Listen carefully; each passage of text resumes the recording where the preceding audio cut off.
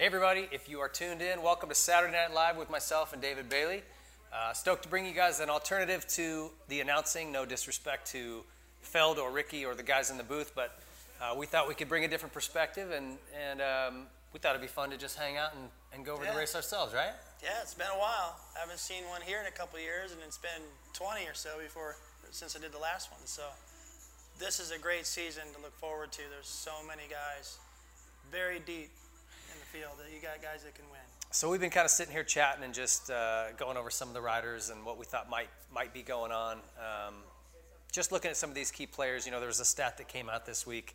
84% of the races last season were won by three guys, Roczen, Webb, and Tomac.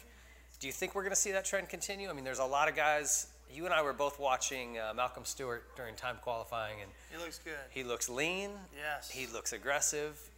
Definitely a new guy, huh? Yeah, he's way more animated on the bike. And Sexton was fast. You got guys that haven't won yet.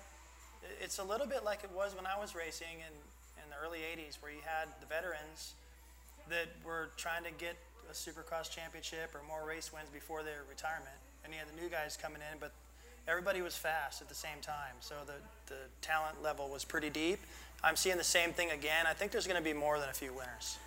I think so too. I think you're going to definitely see some guys sneaking in there. You know, the early chatter at the test track down at the Star Racing Yamaha facility was that Ferrandis was maybe not quite as comfortable as Eli was. Eli adapted very quickly. He loves the bike. He's flying. And Ferrandis was not quite there yet. And that surprised me. I thought, coming off the summer that he had, this guy's probably got so much confidence. He's comfortable on the bike. They just have to kind of shift the gearing and suspension over to Supercross, and that's a pretty easy adjustment. Did that surprise you to hear that? A little bit, but what I take from it is that perhaps his ambition and what he expects is a lot more than what we've seen, and what we've seen looks pretty good. He won a couple of 250 titles in the Supercross, backed it up with a lot of pressure, and then he moved up to 450s, and he's already winning. So, and then Tomac wants to go over there to that team. So I'm thinking they got it going on over there, and I'm looking for Eli and Ferrandis probably to feed off each other a little bit, and that team seems to have the leeway to do whatever they like, where some other factories, they may be a little bit more limited. So I wouldn't be surprised if they did sort of a Bailey Johnson thing like we did in '86 and are just really a force to be reckoned with. And we talked about that a little bit earlier too. Some of these factory teams, notably Yamaha, if you go back prior to the Star Racing effort on the 450 program, factory Kawasaki, it seems like they're very stuck into their box. And it's, for whatever reason, whether it's political or management just thinks this is the direction to go, they don't give their riders a lot of leeway to try things they may want to try if it's outside of what they want to do. And Star Racing is kind of gone the other direction. Yeah. What do you guys want? If you want to try something, let's do it. I don't care what it costs. I don't care what hoop I've got to jump through. If that's what the riders want, they get it. You know, and they at least get to try it. I think that's led to a lot of success. Yeah, I think that's it's a big winning key to that. combination, because they just look at what has been successful. Okay, let's go after that, and let's get it. Let's get that on our team, and let's get those people. Let's get that land. Let's get that facility. Let's try that, and it seems to have worked so far, and Eli wants to go over there. And again, I just think that I know what it was like when I was at Honda with Johnny, and then they hired Rick Johnson. It was like, hey, we don't want Rick to just come in here and start winning and be the guy. I mean, that'd be great. He's on our team and all, but I felt threatened by Rick coming in. And I'm wondering how Ferrandis feels by Eli coming in. Is he glad about that, or is he thinking, well, I still want to be the guy, though? And that's great he's here, but I just think that energy and the competitiveness that's going to be under 110, and the fact that they have the freedom, it seems like under Bobby Reagan, that's running that operation, he's like, we want to win all the races. He's not like, well, we want to win here and there, you know, we want to be realistic. No, he doesn't sound like he wants to be realistic at all. He wants to win everything. He's got two guys that can do it. Hey, as we get started, folks, if there's a lag going on between what the broadcast is showing and our audio, just try to pause. If you're watching on the Peacock app, you should be able to pause it and pick it back up. We'll give you some cues as to what we're seeing on the TV, so you're syncing up the audio with what the video is. We've got Chase Sexton up right now here, going through some of his stats. Now that kid has got a technique. And I'm curious to get your take on this because I made a comment earlier. I think it was on a column that I wrote about. There's some guys who are just pretty to watch or fun to watch, and there's guys who have flawless technique, and some guys can have both, but they're two separate things. Mm-hmm. Some guys are pretty to watch, but maybe their racing technique isn't always perfect. I think Chase Sexton is a guy, though, that for me is really pretty to watch ride, and I cannot find a chink in his armor when it comes to technique. He looks just very quiet, very calm on the bike. His elbows are always in the perfect position. His feet are always where they need to be. And I think, he had a couple big crashes last year. I don't think that's so uncommon for a rookie. Right. But I think once he sort of puts all the pieces together, he could be a guy that goes on a run. Yeah, I relate to him a little bit. I was at Honda. I was also number 23. And I had a lot to look at, guys that were on the team that had already accomplished a lot, like what Roczen has. And Roczen has won here 3 times as well. Although Barcia has won 3 in a row, Roczen has won this race 3 times. So he knows how to handle pressure. He knows how to go fast. And Sexton gets to see that and learn real quick. So he seems to be on he got to the 450s really quick, did well. And I'm impressed by his technique in that I can relate to it. He's like you said, he's in the right place always. He holds pretty still. He's not real animated. Very he's quiet. A little bit like Bale, kind of. So technically he's dialed, but he might need to get a little bit ugly here and there in order to beat somebody like Ferrandis, who's really going to fight for it, or Tomac when he's on fire, or Roczen when he's having a fantastic night. He might have to get out of that just a tad. That's what I had to do to beat Johnson or Hanna. I had to get uncomfortable and get a little squirrely once in a while and be okay with it. That's an interesting line that you've got to walk, right? Because look at Ferrandis. Moves up to that 450, and his Supercross season last year, I would say, was just all right. Wasn't phenomenal. But when he went outdoors, man, he took off. Yeah. And there was times where he was coming through the pack, he had gotten a bad start or whatever it was, and he was off, flapping off the back of that bike a little bit at times. It didn't always look really pretty. Right. But man, he was going to the front, and he kept it on 2 wheels. He was able to ride that ragged edge, push it a little bit, but still stay on it and get Yeah, wins. and I mean, there's this guy, Carmichael. He was pretty fast. Yeah. He was hanging off the bike. Before but that, would you say technically, see, to me, he's a guy who his technique wasn't always amazing. Yeah, but you look at Dylan, and he is aggressive, and he's strong enough, and he's got Villeman in his corner to give him some advice, and he's going to take that, but then his instincts are going to come out, and he's going to get squirrely if he needs to get up to where he feels like he deserves to be or is planned on being. And that's what Carmichael could do, that's what Rick Johnson could do, that's what Hanna could do.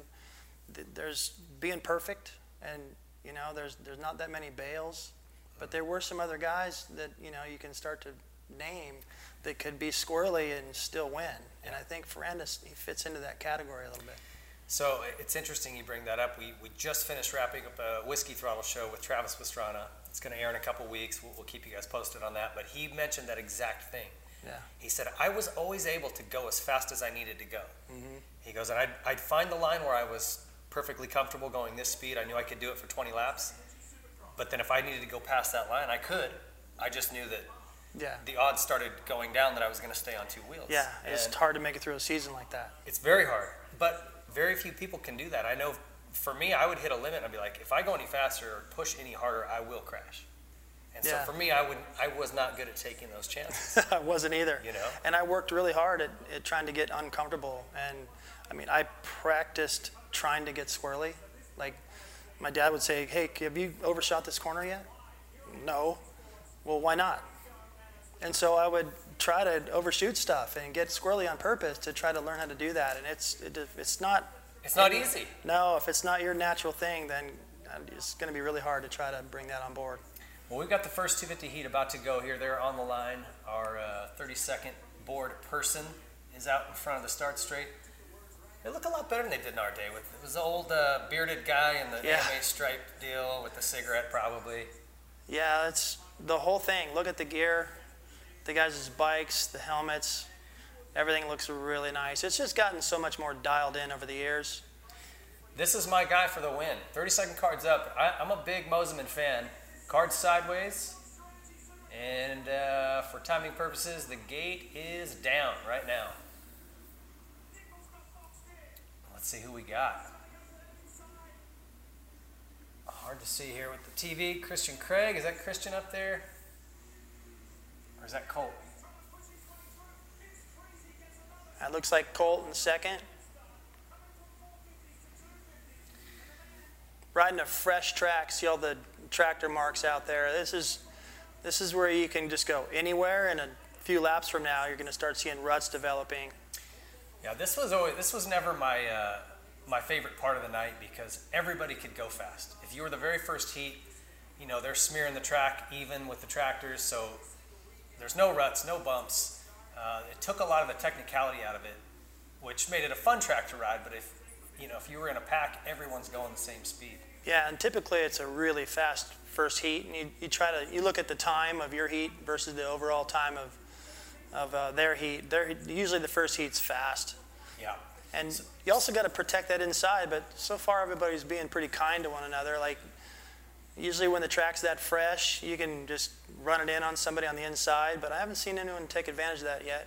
So this is Vince Friese out front. He dropped down to the 250 class this year, and I thought that was an interesting take because he has done really well on the 450. He's always a guy that's making mains. He's right about around that top 10 spot, and he's a great rider. And I thought, man, this could be a mistake for him, but he's proven me wrong. Running out front right now, looking good. He's got the East Coast champ right on his heels. At Seth Hammaker behind him. Chris Blows, Dylan Schwartz, who has made a lot of noise last year. I'm curious to see how he can step up this season. And then Michael Mosiman behind them. So Colt is starting to feel pressure now from Hammaker. It's bothering him just enough to where he's like, okay, it's time to go. So you see he's taking a couple looks up the inside, but Friese is so seasoned and experienced, and see there? He just knew exactly where to go. So those guys can't really get a run at him. You see that timing, right? Like if you're watching close, as he came over the finish line, you could see him just glance right a little bit, spot where Colt was, and time his pace into that turn so Colt couldn't dive under him. Yep. That's seasoned experience right there. Yeah, now you got Colt, and he's sort of flustered, like, man, I thought I had him. Jeez. But now he's more worried about what's going on behind him than he is about trying to get around Friese. And that's Friese just being solid, real experienced, and knowing just how fast to go. And he knew right there, he sensed probably that he can go wide right there and get a run at those whoops. What's your take on this track, DB? Just the little bit we've been watching today and seeing it now groomed and fresh. It seems like it's very tight. There's some, that kind of corkscrew turn around the middle there. And the turn after it, it's sort of, it wants to take you to the inside to protect it, but if you do, you don't get around the whoops. Yeah, I think we're going to see some big block passes there. Especially the first laps of the main events. I don't think if you get the lead, you're going to have the luxury of being able to go out wide and get that run. So it just kind of log jams everything. But see, Colt now, he's getting a little bit irritated, I think. He's going to drive down the inside right here. See that? Oh, man, he jumped in deep. Got it. That was pretty. It was clean. He had that planned all the way back. You could tell he's like, all right, that's enough of that. And then Hammaker goes right for it too. I'm anxious to see how big Seth Hammaker can step up this year. He impressed me last season. Oh, look at this. There it is. That's what we're exactly talking about. what I was talking about. Yeah, see, then they're both going slow, and then here comes Mosiman. Yep, and Colt's getting away. So it's corners like that. There's a couple of them that I think are going to really be interesting tonight, depending on what kind of a battle you've got. If you're out front and you want to go wide like that to get a run, and you got a guy right behind you like Barsha or somebody, you just can't do that. And if it's one guy behind you, you can go wide into that turn, watch, kind of peek over your shoulder, and you can see if they're going to dive bomb you, then you just cut under them, and now you can gap them. But if there's multiple riders, you're not going to have that luxury. Yeah, so that's going to be an interesting turn all night long. Colt's got almost that whole straightaway on these guys now. So Mosiman, smart, quick work. And he did it the exact same pass Colt did. Yep, and he didn't need to get nasty, and he tripled out of that. So that was a fast rhythm. That's not easy to do, to get out of that corner and hook that. So Seth Hammaker, super nice kid. I got to meet him a little bit here at our Ryder Cup golf tournament that we did. He came out and played with us. Uh-oh. Colt's down. Wow, he's under the bike. Oh, man. He's not looking good. Looks like his visor was gone. That rattled him. Those whoops are huge. I watched a track walk video this afternoon with Brock Glover, and he was talking about how big those were. They're 13 feet from peak to peak and 3 feet deep, and there you can see what happens if you don't get it running across the top of them nice and smooth. Yeah, and that's the set that was looked like giving people trouble earlier today. So I hope Colt's okay. That's not good when they move the bike off him and he still doesn't move right away. So one thing you can tell here is that Mosiman didn't get the greatest start, but he was able to just pick his way through, and people make mistakes. It's the first rounds. Riders are nervous and pushing hard. And Colt, perhaps, when you have pressure like that and like he had earlier, your focus is a little bit higher. And then as soon as he had a little bit of a lead, perhaps he relaxed just a tad, and that's all it takes is just a tiny lapse in concentration. Your front wheel misses the top of one of those whoops and hits most of the next one, and down you go. Yeah, rather than just staying on the tops, as soon as your trajectory starts to dip down, up and down, it's not good. Big fan of this new wheel look. This is Method Race Wheels, which is a truck and vans wheel company. Been a sponsor of the Troy Lee Designs team for a long time. And, they want to dive into the motorcycle wheel space. They've been playing with it. These aren't available to the public just yet, but sure a cool looking concept from that company. Yeah, it looks good. It's very noticeable. I noticed it on Barsha, and Mosiman's looking good. Oh, Hammaker getting sideways, coming out of that corner. So it's that time of night where the moisture is starting to come up, and when you get on the gas early and that shiny stuff, that's what happens. The back end can get away from you, so you've really got to be patient. Yeah, those rims look good. I think that's just going to open the floodgates. Look at him, he's turning through the whoops, going around lap riders. Yeah, I think so too. They're really doing it cool. Troy's always good at, he's got such a good eye for style. I mean, design, obviously. Mosiman looking solid here. He's really smooth. He hasn't had to do anything, like to make his passes. He's able to do it clean. Just drop down on the seat right there to get through that corner, keep his feet up, and get a good run at the whoops. It's all looking good. And earlier, the only guy that was able to go faster than him in the practice sessions was Craig, coming up in the next heat. And each time Craig would throw down a fast lap, Mosiman would come back and top it. So it could come down to those two guys tonight. It definitely could. I always just go back to last season, and as long as a guy doesn't have an injury in the off season, you see kind of what they did, how they finished the Nationals. And a lot of time, if they're on a run up, like he was, if you paid attention to the last few Nationals, from Millville and then again at Paula, he damn near won Paula. Yeah. He was on the gas, and he just started to, put it together, build that confidence. He had a good off season. Will Hahn's been that team trainer now all season, and those guys are having fun, doing good hard work, and man, I know they're happy with the motorcycle. So I'm curious if this is his season to step up and get some wins. Looks really good so far. He looks really comfortable out there, and that's too bad for Colt Nichols. And getting called over from the East Coast to the West. And here's another look at what happened. Oh, yeah. His front wheel missed one. Oh. Yeah, that's pretty rough. Dang it. I hope he's all right. Sending out good vibes to Colt here. He's going to need it. Oh, when that bike hits you, that's the... At least the exhaust isn't on. I'd say if there's one positive note, at least he's not getting burned. Hey, as we cut to break here, I want to just mention we've got a few sponsors that have come on to support this program, starting with Yamaha. Those guys have been such a fantastic company to work with for our show, and then here again, just making great motorcycles. The whole Blue Crew program, if you're somebody going to amateur nationals, whether it's contingency or support at the races, those guys do an awesome job. They're still promoting, they're putting out the best four-stroke bikes. If you're looking at professional racing, you're looking at shootouts, they're winning everything. They're making two-strokes and making improvements with those, which is the only Japanese company still doing that. Their side-by-sides are phenomenal. The new Superjet is amazing. I got to ride that thing last summer, so great products. Check out all that they've got to offer down at your local Yamaha dealer. Also, Matrix Concepts. You know Eddie Cole probably pretty well, yeah? Did he race back in your day? I came in just after he did, but Okay. he was stylish. I think he rode Bultacos, and one of my first sponsors I ever had was his. I ran his silencer and handlebars. What was the company back then? Answer Products. Okay. Yeah, 1980. I rode the Unadilla GP on a completely stock Kawasaki, but I had an aluminum Answer Products silencer and Nice. gold handlebars. Yeah. So Eddie Cole's the owner. He started this, and he and his son run Matrix Concepts, and it's a really cool company. Basically, all the things that you need to go racing. So from tie downs, folding ramps, fuel cans. They got I don't know why no one else has thought of this before. They have a fuel can where the spigot comes out the side. So that instead of having to like feed the nozzle in as you're tipping it up, smart. it's just, those guys are just good at making a better mousetrap. Bike stands, bike mats, easy ups, toolboxes, chairs. umbrellas. I mean, they got all kinds of stuff over there. Get over at Matrix Concepts on Instagram, or you can go to their website, matrixracingproducts.com. Great company, great stuff. SKDA Moto is another supporter of the program here. And if you guys haven't noticed, they're coming in hot this year, sponsoring so many teams. Firepower Honda, the Motul AJE JSR Motorsports team, Twisted Tea Suzuki, the Muck Off Club MX Yamaha team, All South AEO, Fly Team, WPS Rocky Mountain ATV MC KTM team, AEO KTM, Rock River Yamaha. They're sponsoring all of them with graphics. So a lot of cool stuff going on over there. Amazing designs. Those guys have really changed the game and the norms. So look at them on Instagram. It's at skda.moto, or you can look up their products online as well.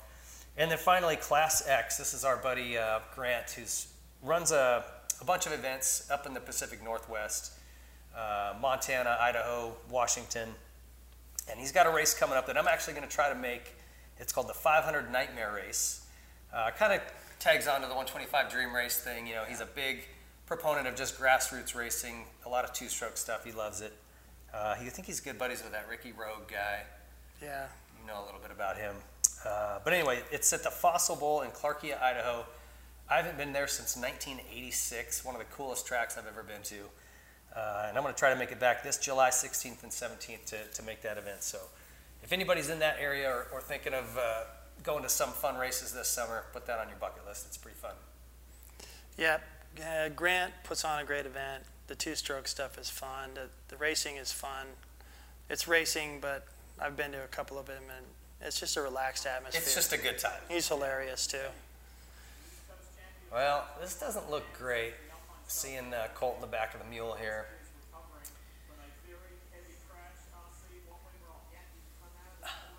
You just see him, as we talked about, you can't miss one, and he just missed that one with his front wheel. Yeah, missed the second one, hit a bunch of it, and then he was just, he couldn't get free. If you want to jump through and get free from the bike, but he's still connected, you could see where he's going to land, which probably wouldn't have been that bad, but the bike hit him so hard.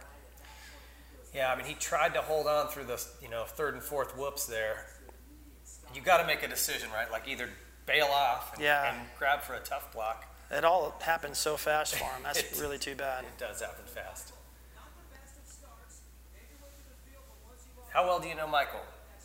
I just met him and his brother, went and spoke, and they were there and did a little skit. And he just looks like he's having fun always. And it's a little bit like what Barsha is one of his teammate there at Gas. They're just having a good time. And I wasn't sure how good he was going to do to get to this level. I thought he's going to be a guy that's always up there in the top 5, but man, he's proven he can win. Plus, he's proven he can get aggressive if he needs to be, and right there, he was just flawless. He didn't get the start, but he carved his way right to the front. A little bit of luck with Colt going down, but it seemed like he had a beat on him anyway. I think it would have been a fun race had Colt not gone down. I think he was coming up to him. Who knows what would have happened. But yeah, brand new team. They got a year under their belt, and it's looking good so far. Let's hope Colt can get back together and get himself into that LCQ. I like this first turn, because it's really short. What do you think of that? Yeah, I mean, that puts a lot of emphasis on that first 10 feet. Yeah. You've got not only to get the reaction, but you've got to do everything just right. And then the fact that it's a big sweeper, I think that's a good thing to keep it safe, keep everybody moving smooth. That wasn't smooth. Yeah, this is another unfortunate, this always happens, start of the season, we have a few guys go down. And what do you think of this crash with Jet? Like, it just seemed like... Maybe he was a little bit relaxed when he came out of that right-handed bank corner there, and so he didn't sit down and compress and rebound all that just right. Yeah. He got in there a little bit late, and that's what's going to happen. It's just going to buck you like that. He did the right thing and jumped through the bars, but, you right into the face of the next jump. That's too bad. Yeah, and this is another one of our losses here this season. Justin Cooper broke his foot, so at first I thought he was just getting bumped to the other coast, but it sounds like the fracture is pretty significant. He might miss Supercross altogether, which is a bummer. And Craig, again, you were talking about lap times earlier on. He's been the fastest guy all day long, but this is sort of his MO. He is always the fastest guy in practice. See what kind of reaction he gets. It was a little bit late, Is that Carson Mumford? Yeah. But smart, he had controlled the inside, Craig. Whoa, back in, got away from him a little bit right there, but that was Hunter. Couldn't get over that first jump. You see him look over, and that's terrifying. When you can't do the jump you want to do. Oh, Jalek Swall's down. Bike's wide open. Yeah, that's a sketchy feeling. And the bike's running wide open too. See if the flagger can grab the clutch. Yeah, grab the clutch. Yeah, when you can't do a jump rhythm right off the start and you start looking beside you, hoping you're not going to get landed on, that's a terrible feeling. But Craig doing what he does. He gets out front. He's doing everything just right. Here's another look. Uh-oh. Oh, no. Oh, that was ugly. Yeah, he knew all the way through the air. You could see him anticipating it. He's putting his leg out.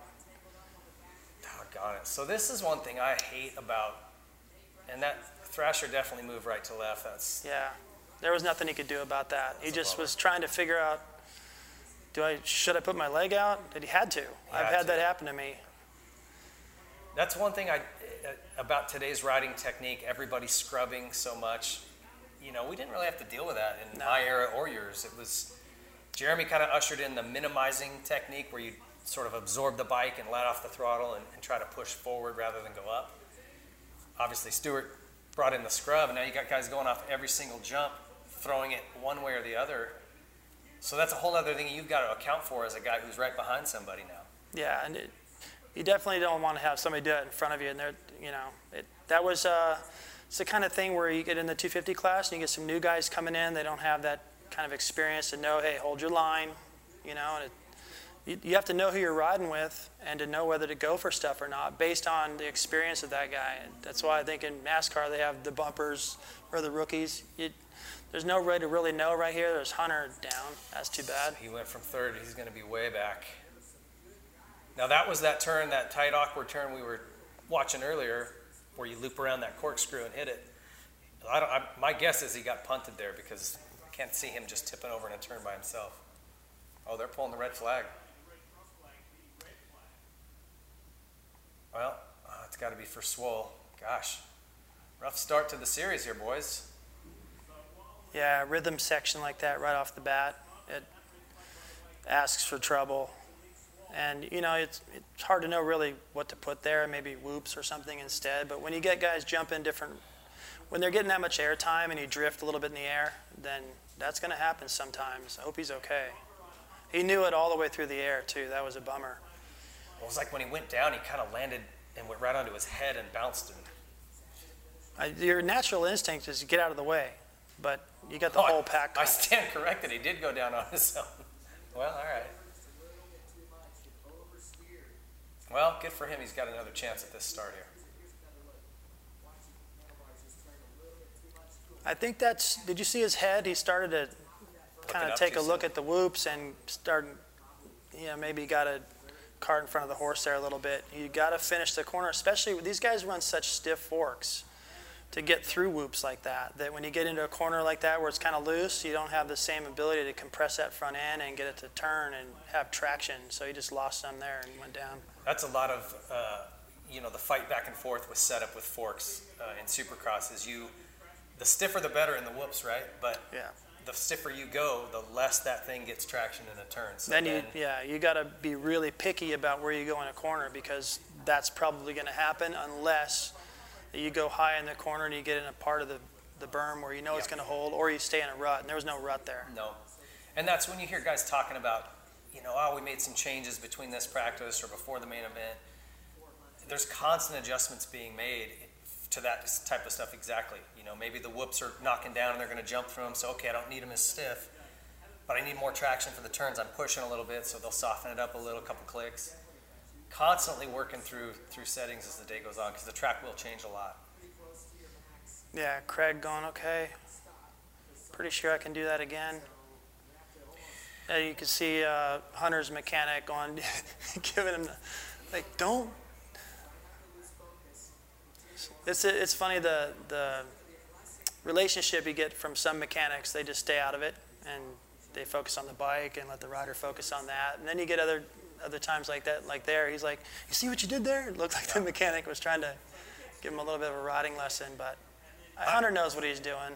Who did you have the best relationship with in your days as far as mechanic goes? Well, I was fortunate right off the bat to be with a guy named Paul Turner, and because he was fun, and he was a really good rider, and it was a good introduction to the factory level because he was able to keep me relaxed and keep it fun, and where I was maybe coming up a little bit short, he could make up the difference because he was so sharp, been there a long time. Was that at Honda? I thought you were with Cliff White the whole time at Honda. Nope, I started out with Paul Turner, and then he left Honda and went and built these things called Rock Shocks. So sharp guy. Yeah, Rock Shocks. Sharp He did guy. okay then. Yeah, real funny. So it kept things light, and it was a nice way to get into the factory scene. And then I had Cliff White for the rest of the time, and he's Golden Wrench. I forget how many times, like the most until Gosler came along. But he was a little bit more serious, but so was I at the time, and we hit it off. And he knew what I needed, and he, as far as riding stuff, he didn't get into my head at all about that. He knew I knew what I was doing. He had just made sure to put the bike under me so I could get the job done. I think it's so important to have a good relationship with your mechanic. There was years that I was best buddies with my mechanic, and it always gave me a kind of a more calm, relaxed feeling going to the line. That I had a guy that was going to battle with me, you know what I mean? And there was times where I didn't feel that connection with the mechanic, and as you get up on the start line, you feel alone. Yeah. Did you ever have that feeling? Yes. I mean, it's a... Well, I went to the first time they ever had the Supercross in Paris at Bercy. I had Chris Haynes came over and was my mechanic, and it was just different. Yeah. Great guy. Yeah, they could be great job. guys, but if you don't feel like you but guys are a unit together, then it's... He probably didn't know what to say to me, Yeah. and I didn't know what to say to him, and I won the race, but it was different than having your usual guy. And then for the donations, I'd get a different mechanic, and sometimes you're just more nervous around somebody. Yeah. And other times, like you said, so sometimes I would just stay and drive in the box van with my mechanic. Back then it was box vans. Yeah. So we'd drive together from week to week, or get into town early, go to a Honda dealership or something, and then drive out to a practice track and get to know each other a little bit. Bond And then a little bit. by the race, then you're just more relaxed. Yeah. So this being the season opener, I always feel like there's a certain something to performing at the opener because there's so much build up to it. There's so many nerves that it's the guy who can really just control those somehow or push past them that ends up winning. And I think Barsha's obviously figured that out now. 3 years in a row he's won the season opener. You won the opener before. I've won the 125 class at an opener, and I kept telling myself this same thing was like I would just because I'd be so stressed out. In fact, Phil Lawrence and I would laugh because we both get cold sores when we get stressed. And we'd roll up to the opening round, and I'd look at him, and it looks like a firecracker went off in his mouth. His lips are all screwed up, and I'm like, stressed out. He's laughing. But I finally got to a place I just said, okay, am I going to try my best? Am I going to ride my hardest tonight? Yes, of course I am. Okay, then what are you stressing out about? That's the best you can do, is give your best effort. Just go out there and do that and forget about the results. And when I could do that, it's easier said than done, but when I could, my performance was better. Yeah, when I expected to do well, I'd put more pressure on myself and rush things, push a bad position, and later be like, why did it? Because I got greedy and I want to do a little something more. The first time I ever raced here at Anaheim, I won. And probably because I didn't really expect to, didn't put a lot of pressure on myself. The next year I came back, I have that blue and yellow #1 plate. Everyone's talking to me. All the reporters are over, at my box van, and what are your expectations for this year? You think you can do it again? And all of a sudden, and instead of down walking the track or doing something else or more relaxed, it seemed like a bigger deal. I felt the pressure. I put more pressure on myself, and I screwed up. And I should have won, I think. Johnny won that night, and I was happy for him, but I blew it because I put more pressure on myself. And so Barsha, he seems to be having a good time. Whenever you see a picture of him, he seems to be smiling. When you watch him in practice, he's whipping it. And it seems to me like that's the temperament that you need to just go out and have a good time. And it doesn't matter if it's raining or if it's slippery or if it's indoors or out. If it's whatever brand he's on, he always seems to be comfortable and having fun out there. When you watch him in practice just for a few laps, it's hard not to smile because he can tell he's just he does stuff where you're like, did you need to do all that? But it looks like he makes riding look fun. Yeah. And so when you have that attitude, and that seems to be your natural way you go about it, then that's going to play well for the big pressure events like this one. Hey, I figured, well, we got a little break here, and we want to send our best to Jalek Swoll. Hopefully it's just precautionary here. Haven't heard anything, but I hope he's doing okay. But wanted to answer some of your questions on Instagram. If you guys want to shoot us a question, go over to the Whiskey Throttle Show page and just send a question here. M. Bailey the Cool, I think you know who that guy is. He says, do you think you can beat Sexton and J-Law at golf? Because I do. I know he's talking to you, so what do you think? I don't know, but hopefully I get an opportunity to go out and play with him. I saw Sexton, he's left-handed, I think, so am I. I think he golfs quite a bit. We might have to get you guys together. And that technique is real important. This is from Lemon Films. He says, what bike and year was your favorite in your career, and will you be doing more rounds of commentary this year? Well, if this goes okay, probably more. And thanks for tuning in, whoever's tuned in. I appreciate you guys. And let's see, what year was my favorite? First year was great, and just because everything's new. Which year was that?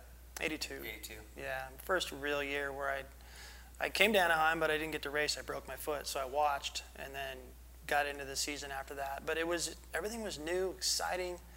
You get in the tunnel and you look out into the stadium and the lights, the crowd. It's just like, I can't believe this is really happening. It's a dream. And it's really tough because the next year I had pressure. Yeah. And although I won, I didn't expect to win. I just was there and I was racing, unlike the year before. But it becomes a little bit more stressful, after that first year. You get that, and then it's over, and now you got to get the job done. Yeah, for sure. So I didn't enjoy it as much until the last year in '86 when I finally felt like, okay, I figured out how to have fun and be serious and blend that better. And then right when I got comfortable, then, it came to an end. But I think the first year and the last year were my favorite. So Jeff Beaver wants to know, red flag question, would Swoll be allowed to line up again even with the red flag? Remember, they let McAdoo do it last year. There was a big fuss about it. That's a great question, and I don't know that they've addressed anything or made any rule changes, but you recall last year McAdoo goes down in the heat, race gets red flagged, he gets cleared, still gets into the main and does well. I don't know if I agree with how that went down. I don't know if that was wise. And since we're talking about that, you could see that Colt Nichols took a pretty good blow, and the visor was gone. So they're going to take a good look at that, and that's when you just have to trust that medical crew on site to make a good assessment and decide, you can go back out there or not. Yeah, that's a tough call. It's a very tough call. It depends on what the injury. Like if a guy gets the wind knocked out of himself and he just can't get up for a minute because he can't breathe, but then once you get that back, you're probably fine. As long as you didn't hit your head, you've got no major injuries. It's not out of the question to be cleared to go race again. And I will say that McAdoo crash was probably questionable. Looks like they've got Jalek strapped down here. He's in a C-collar, so probably complaining of some neck or back pain. Like I said, when he went down, he went right onto his head. So I was hoping for the best. That's also a section that I talked about seeing Brock Glover do a track walk. And they walked up onto the face of that triple, and he's like, these things are huge. Yeah. And from the takeoff, you can't see, where you're going. You just see the crowd up in the top deck of the stadium. And then you're in the air, and you're up there a while. And the guy in front of him was drifting over. And that's a rough landing if you just come up short on your bike, but to land by yourself like that. Well, and then stab your foot out. It wouldn't surprise me if he hurt his knee or ankle as well. It's part of it. I hate to see it, but these guys are brave. And if you go back to, was it Millville this year, where the two guys, I'm brain farting on who it was. Maybe it was, was it Cooper? Anyway, two guys scrubbed different directions, clipped tires in air, and went shooting off the track. And that's what I see that makes me nervous a little bit. You get a guy like Barcia did that to Roczen some years back in one of the races where he didn't like the way that somebody passed him, so he just whipped it. And if somebody's back in, comes across and touches your front end, it's over. Oh, it's over. And it was just an inch away from a disaster. Even if your back tire hits them, it's going to send you in a different direction, a different trajectory.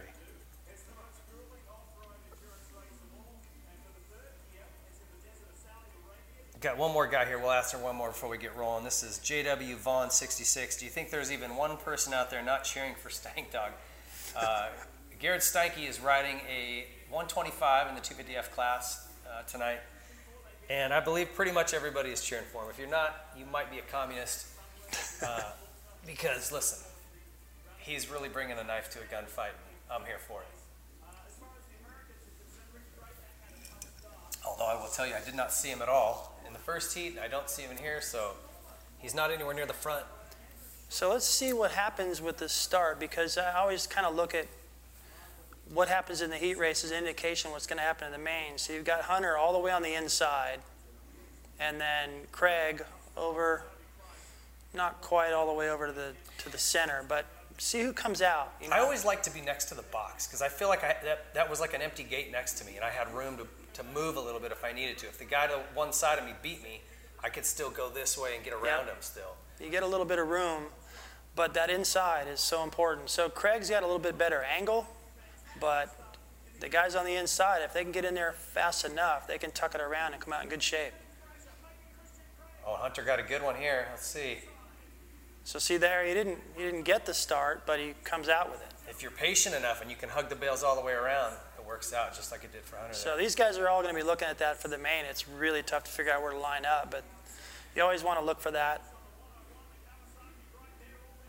This Walsh guy's taking my number. He better do it proud or I'm going to get upset. Got Joe Shimoda in there. He was really a kind of a shining star for Pro Circuit last year. Those guys have had a few rough seasons with injuries and guys who were sort of supposed to perform and didn't quite do it. Austin Faulkner's had some struggles, and Joe really stepped up and became the man. That's a different, Craig coming in hot. Yeah, Shimoda thought he had it made and then kind of got surprised right there by the run that Craig had through that whoop section. If you don't get a good run at those, you're stuck. You just can't go through fast. You've got to come out with a lot of speed, and Craig had it. Same with those. See him blitzing across the top. So those whoops are shallow for him because he came in with so much momentum. He's only hitting about maybe 6 inches of those. Yeah, that's the tough part about whoops is that, you know, you always heard that from the time you got started. The faster you go, the smoother they are. And it's true, but man, it isn't easy. No, it takes a lot of nerve. Yes, it does. But look at that, 2. Well, the bigger the whoops are, the more technical they are, the better Christian's going to do because he's technically very, very good in them. He's got long legs. He's just built to hammer whoops. So in practice earlier, Hunter kept trying to put down a hot lap, and he could never quite get a lap faster than Mosiman or Craig. Here he's got an opportunity in the race situation where it matters. It's perhaps a preview for the main. You'd like to be in this position in the main, certainly can be. And, you know, if you're Craig, do you really want to show them where you're faster or just hang there a while? Because they don't have any pressure from third. I usually like to just kind of let the guy go for a while, and then if he gave it to me, take it. And but you know, you don't really, if you've got a spot on the track where you feel like you're better, sometimes it's better to just kind of let that stay up your sleeve until the main event where you can use it. I think it takes a certain amount of confidence to do that. You know, I've seen riders let other riders by, like a long moto, and kind of see if they can pick something up from them. And they have the confidence to know, I'll get them back later. Yeah. I could never do that. I was always like, man, I got to go now because I don't know, you know, what's going to happen later. I never had that confidence to be that patient. This is impressive from Hunter, and this is a real answer to what he wasn't able to seem to get done in practice. Now he's responded to the pace that Craig had. And I think where Craig is faster, if he can't get him down the inside after this long rhythm section, it's going to be in the whoops. He's definitely faster there. He's definitely quicker in the whoops, yeah. You know, the interesting part of this early in the night, this early in this heat, is there's a mental game being played, right? These guys are all trying to come out and sort of establish that they're the guy. And if Craig goes by Hunter and just smokes him, knocks him down. Hunter should have known that was coming and been upright. Yep. You got to either cut back or be patient there. Well. And now you got to go through the motions of being patient to get that thing restarted, trying to search for neutral, electric start. That's something new for me. I had to reach for the Kickstarter. But he lost way more time than he should have. That's something he's going to be kicking himself about later, because this is going to mess up his position to be on the inside for the main event, perhaps. Yeah. Now the difference between getting a second and you got third or fourth pick for the main. Now he gets a fifth. Now you're looking at 10th pick. Yeah. That's a big difference. Yeah, and he had to know that Craig was right on him coming out of that first turn and go into that sharp left, and that was what we were talking about earlier. You can't leave the door open there. Carson Brown is down. He was on a fill-in ride here. That's right after the whoop section where the first turn feeds out into the track. Probably got squirrely in these whoops and ejected. Oh, there it was, front wheel down and ouch. Hey. Yeah, through those whoops, it's all you can do to get through them, and when it goes bad, as you saw with Nichols early on, it's really hard to get undone from the bike and just kind of bail out of that. And he got really kind of twisted up in it as well. And the hardest part about these things, especially when they build them right out of a turn like that, is you don't have any time to get up in the gears. And these guys that are going through them well, like Christian, you've got to be able to carry momentum. They're likely going through that turn in third and grabbing fourth and going through these whoops in fourth gear. With these four strokes, that wasn't really an option. You could never go through whoops in fourth gear on a two-stroke. No, and they didn't have the whoops to where they are now, where they're pretty flat across the tops, and they're built so that you can skim them, and that's the point. Until later in the night, where perhaps in this set, maybe the other set, they'll maybe jump once and jump out. Yep. I think these are too hard packed, where they might not get broken down that way, but yeah, we never really had to skim across them, and I'm glad, because when I look at those things, or have been down the field to look at them in person, they're so much bigger than they look on TV. Yeah, I always say I wish they would, and I realize there's liability issues here, but if they would let fans go down and walk around this track sometime during the night, they would come away with such a bigger appreciation of what these guys are doing. Because from this angle, like they look like little teeny bumps. Yeah, they're those huge. Things will swallow you up. You'll disappear down into there. I mean, they are massive. These ruts, as you're tripling down this straightaway, you have to land in a rut, take off in a rut, and it's 6 inches wide, maybe. You just can't appreciate how technical it is until you've either done it or you can at least get down there and stand on the ground and go, wow. Shimoda looking pretty good up there and ahead of Marchbanks. He's like similar to Sexton. He just holds pretty still and he's real smooth. Mm-hmm. And but to look over, in the air off a jump and see that Craig's going down the other straightaway with that big of a lead, that kind of messes with your head a little bit going into the main. You're thinking, man, I got to pick it up somewhere, and I'm already kind of on the limit. Yeah, a little tough. I'm curious to see what Garrett Marchbanks does with his career here. He's got a good ride going tonight. If you recall, last year he had issues back in Atlanta, taking guys down, just racing behind him. Just had some issues last year. It seemed like he wasn't maybe in a real good place. He's definitely got the talent. But when I asked Mitch, I said, why didn't you keep Marchbanks? He won Daytona for you the year before. It seems odd you didn't keep him. He seems like he's got a lot of potential. And he just said, he wouldn't. Mitch is too nice of a guy to say anything, but he just goes, too much inconsistency. And he kind of shook his head at me. And if Mitch is saying something like that, it means that this kid wasn't listening.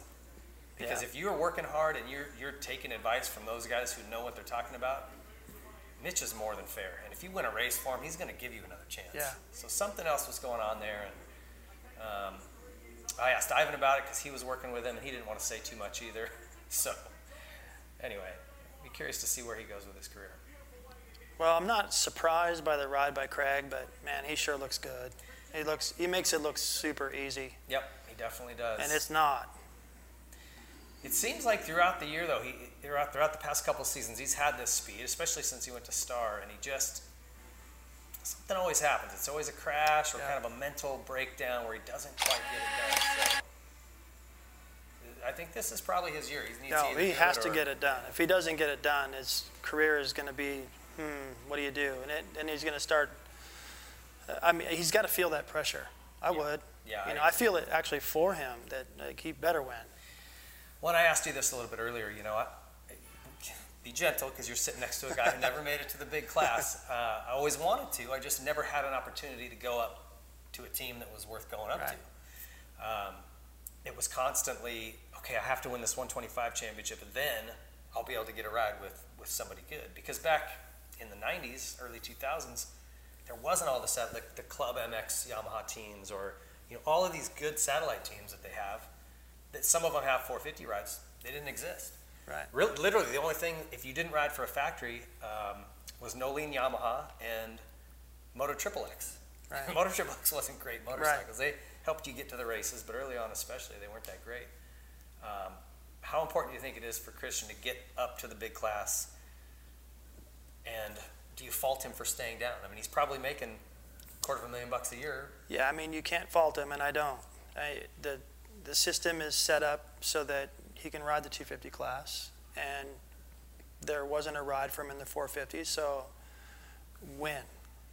He has to win. He's had plenty of chances where he could have won, perhaps should have won, expected to win, and he's not going to get a pass through this season if something happens. If something happens, it takes him out of it, and the potential's still there. There's a lot of people in this sport that look at potential like, hey, that's maybe when that finally, is performance, he'll be with us. And so it's hard to ignore somebody that's that good, naturally talented and fast. But yeah, it'd be kind of a mark on him if he doesn't win this year. And I expect him to. There's guys that can beat him, but everything has to go just right. And you can see there from Hunter Lawrence, maybe he's not quite ready there yet to see all that stuff coming and make the right move and kind of think about it after the fact, where Craig has already been there and done that, and he's not going to make those mistakes. Right. I think that he's proven he can ride a 450. It's surprising to me he hasn't been given a spot. Maybe Star will just kind of bump him up if he can get that championship done. I'm sure that's what he'd like. He's good on a 450. He's great on a 450. I think he's better, actually. The problem is if you aren't being offered a 450 job, your options are go spend a couple $100,000 out of your pocket, if you have it, to go race as a privateer, or make $200,000, $300,000, $400,000 and potentially win another lights title or win your first lights title.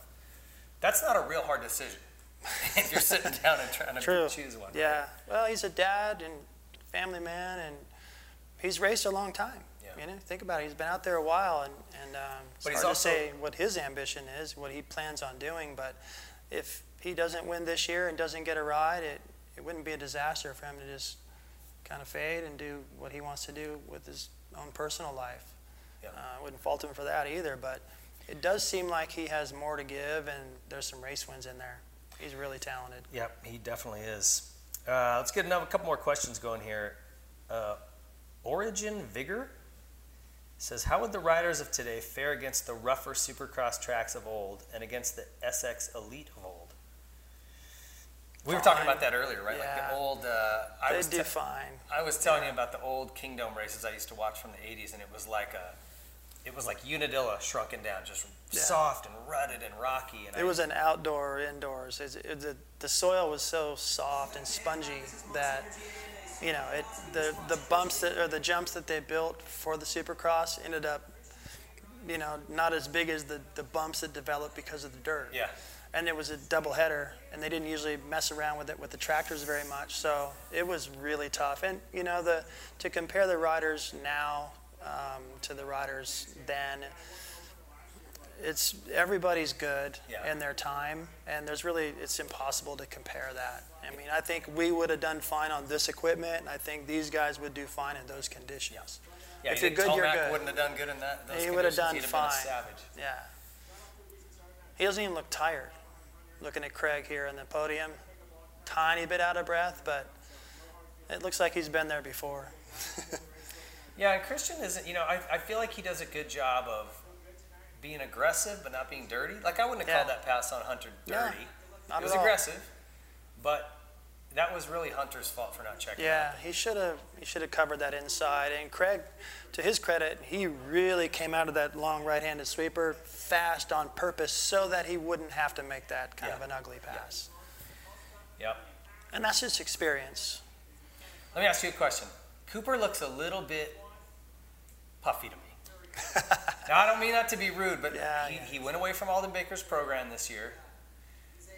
That guy's won 16 championships out of 21 years or something, or 21, potential championships. That's a big gamble to me to go away from him. Well, you've got to have a balance. What do you like to do, and what burns you out? Yeah. What motivates you? And I think Cooper spent enough time down there to learn. Okay, that's what's going on down here. Okay, well then I can just do that by myself. I don't need that guy to motivate me year after year. And if you start the race or the series a touch heavy, it's 17 rounds. Yeah. You don't need to be perfectly fit at the first round. I just usually think that's an indicator of how your off season has gone. Like we were talking about Malcolm Stewart. Gates down here on the first 450 heat. Who do we got up there? I see Sexton, Coop, they're all there. Is that McElrath up front? Yep. And this guy's got talent. McElrath in the 250 class, watching him just carve through bull turns. Great technique. Not that intimidated. Yeah, when he was with the Troy Lee Designs team, I thought for sure he was going to earn them their first championship. And, man, it was just he couldn't quite get it done. He's a bigger guy. He certainly fits the 450 well. And wow, really that was smart by Sexton because he knew that Webb was going to do something with him, and he just was patient and got out of there with plenty of momentum to get to that whoop section fast and not lose contact with the leader. Yeah, and then you see him cover his inside coming into that turn a little bit. That's that experience, the difference between a Hunter Lawrence and Chase. He got into that section a little bit ugly. He didn't mean to hit that the way he did, but he's able to make mistakes and not lose time. Really impressed with what I'm seeing with him so far. Really fast in practice, both sessions there, Sexton was, and he's gaining. So something I noticed about Chase, when I'm a big ski racing fan, and in downhill ski racing in particular, you always try to keep your upper body very quiet. Not a lot of, flailing or your head moving. You want to keep your upper body just very quiet, and he does that. Yep. On a motorcycle. You watch his torso, his head, and his neck, and they're just very calm. And so does McElrath. They're very similar. Look at their posture. Yeah, absolutely. From their head back to their butt and their arms, their shoulders, it's very similar. But I'll tell you what, Sexton, I think he's got a little bit extra pizzazz. And if McElrath makes any mistake at all, Sexton's right there to take advantage. And he's gapped Webb. Webb was off a bit in the practice sessions today, and I was a little bit surprised to see him that far down the list. But see, there's Sexton. He is knocking on the door. Believe me, McElrath looks calm and cool, but he can feel that and sense it. He's got the inside, though, so he can control that. But Sexton had the right idea. It's hard to triple that out of the corner. Well, yeah, his momentum was going to carry him right into him if he kept going. I don't think this is going to take too long. He's not going to be that patient. Yeah, Sexton needed to hurry that big sweeper to have a shot at that block pass there. So good job to McElrath so far because Sexton is fast. So the corners on either end of that first whoop section, we're going to see a ton of passes there because you've got to go wide to set up for them. And after those whoops, you've got to go wide to set up for the next rhythm lane. So guys are going to, all night long, be stuffing people before or trying to get a run through the whoops and just running them to the bales in the turn after. Look at that. Boy. Around the outside, Sexton there he goes. Blitzed those things. And now he's going to be able he should be able to set sail here. And then Tomac's in this, sitting back and forth, but can't even really see him. I mean, these guys got a pretty nice gap right now. And it's not all easy to get around Webb. So this is a good opportunity for Sexton in his first ever race at Anaheim on a 450 or at all, I think. Yeah, he was here last year, but I don't remember how he did at the opener. Yeah, well, not Anaheim though. Not Anaheim, obviously, yeah, right. So pretty neat for him. Already a pretty good gap. Yeah, Marvin's down. Looks like no harm, no foul, just stuck on a block, and he's down again. That plywood's slick, especially when it gets wet. Man, it's like ice. Whether it's concrete or they'll put down plywood over the grass. Barsha gave him a little help. I didn't hit him. He didn't hit him, but he sure scared him. Yeah, I think he caught Marvin a little bit by surprise there. And Barsha, he can sneak up on you like that. And I mean, he didn't do anything horrible, but What was that? it's like he hit neutral or Yeah, it something. was like he hit neutral. That looked really strange. He was trying to carve inside of those, and I don't know. It didn't look like his wheel push, though. It looked like he just tipped over. Sometimes you just don't have the momentum you need, and you're leaned over so far and so committed. See if we can see it again. Oh, it did push. Yeah, you can see the front wheel diving. Yeah, he started, Okay, the so wheel was turning and didn't get in that rut. We talked a little bit about this. KTM's come up with a new design on this bike. Cooper last year, if you remember, just struggled in the whoops a little bit. They weren't his strong suit. He'd be better late in the races when he could jump through them or find a rhythm. Well, they've changed the bike this year quite a bit, and they've actually lengthened the wheelbase slightly. And so the idea there was that there'll be more stability through the whoops, and that's what I've been hearing as much as that he's been able to improve his whoop speed. But I was really curious because one of the strong suits of that KTM has always been its ability to turn down low.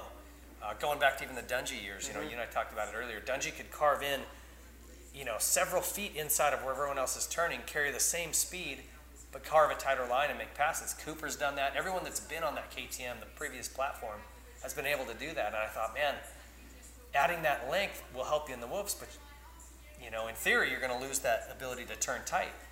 And I wonder if my question just got answered. You know, that front end push was a plow. Possibly, yeah. That could possibly be it. So I'm going to pay attention and see if he's continues to have that issue, or we don't see the ability of those guys to cut down. See back there, the Tomac started to put some pressure on McElrath. But running out of time, though, to try to catch Sexton. I mean, I'm looking at the gap from Sexton to Tomac, and it's still remaining at 4. So he's not gaining time on him, even if he gets around McElrath. He's still not going fast enough. And it's not as though McElrath's holding him up. No, Shane's riding a great race. I don't think Eli's going to catch Chase here. I am curious with Tomac, though. He's never been a good starter to the season. I don't think he's ever had a decent finish here at the opening couple of rounds. Just he takes a while to get going. And, you know, we heard all this good chatter about how fast he's going, how much he likes the bike. So I'm really curious to see if that translates to better finishes in these early rounds. Well, he probably feels pressure. You know, a lot of people think he can win. I think he can win. I listened to James Stewart talk about it. He's like, I don't know why he doesn't win every race. Switching teams, there's a lot of pressure on him. It's possible he's just riding a little bit tight. And you don't really need to do anything special in the heat race right here. I mean, once you get the start that he got, just learn the track, get comfortable out there, think about settings for the main event, how lines are forming, and, you know, ways to pass. And he won't like to have gotten this much of a gap, I guess, behind Sexton out front, but the main event's a whole different story. So right here is just get comfortable, get used to being out there again. It's been a while since these guys raced. Yeah. And once Tomac gets going, and he can, once he does, there's very few people, if any, that can stop him. What do you accredit his fluctuation in rides to? Like, some nights you just go, he's unstoppable. He looks like just magic. And then other nights, he's struggling, he's riding around in 8th. I've never really seen anything like it. Yeah, I mean, it's puzzling a little bit, but I think it's all upstairs. Yeah. You know, if he's not comfortable, he's not comfortable. Yeah. And he's unable to really do anything, or perhaps he doesn't want to do anything and push when he doesn't feel right. Yeah. But when he does feel right, even if it's late in the race, it's amazing how much distance, how much time he can make. It seems like, well, he's doing good, he'll be on the box. But then you're like, wait a minute, he can win. Yeah. And then when he doesn't just win, he wins by like 5 seconds, Yeah. you know, when you're like, how in the world? So he knows that he can do that, and he's going to throughout the season, quite a few times probably. So he doesn't need to do it all the time. So if you go back and look when he was on the Geico Honda team, let's say, particularly in the outdoor nationals, he found a setting that worked. And you remember until he crashed at Colorado, he was gone. He was winning motos by 30 seconds. I was at that race, yeah.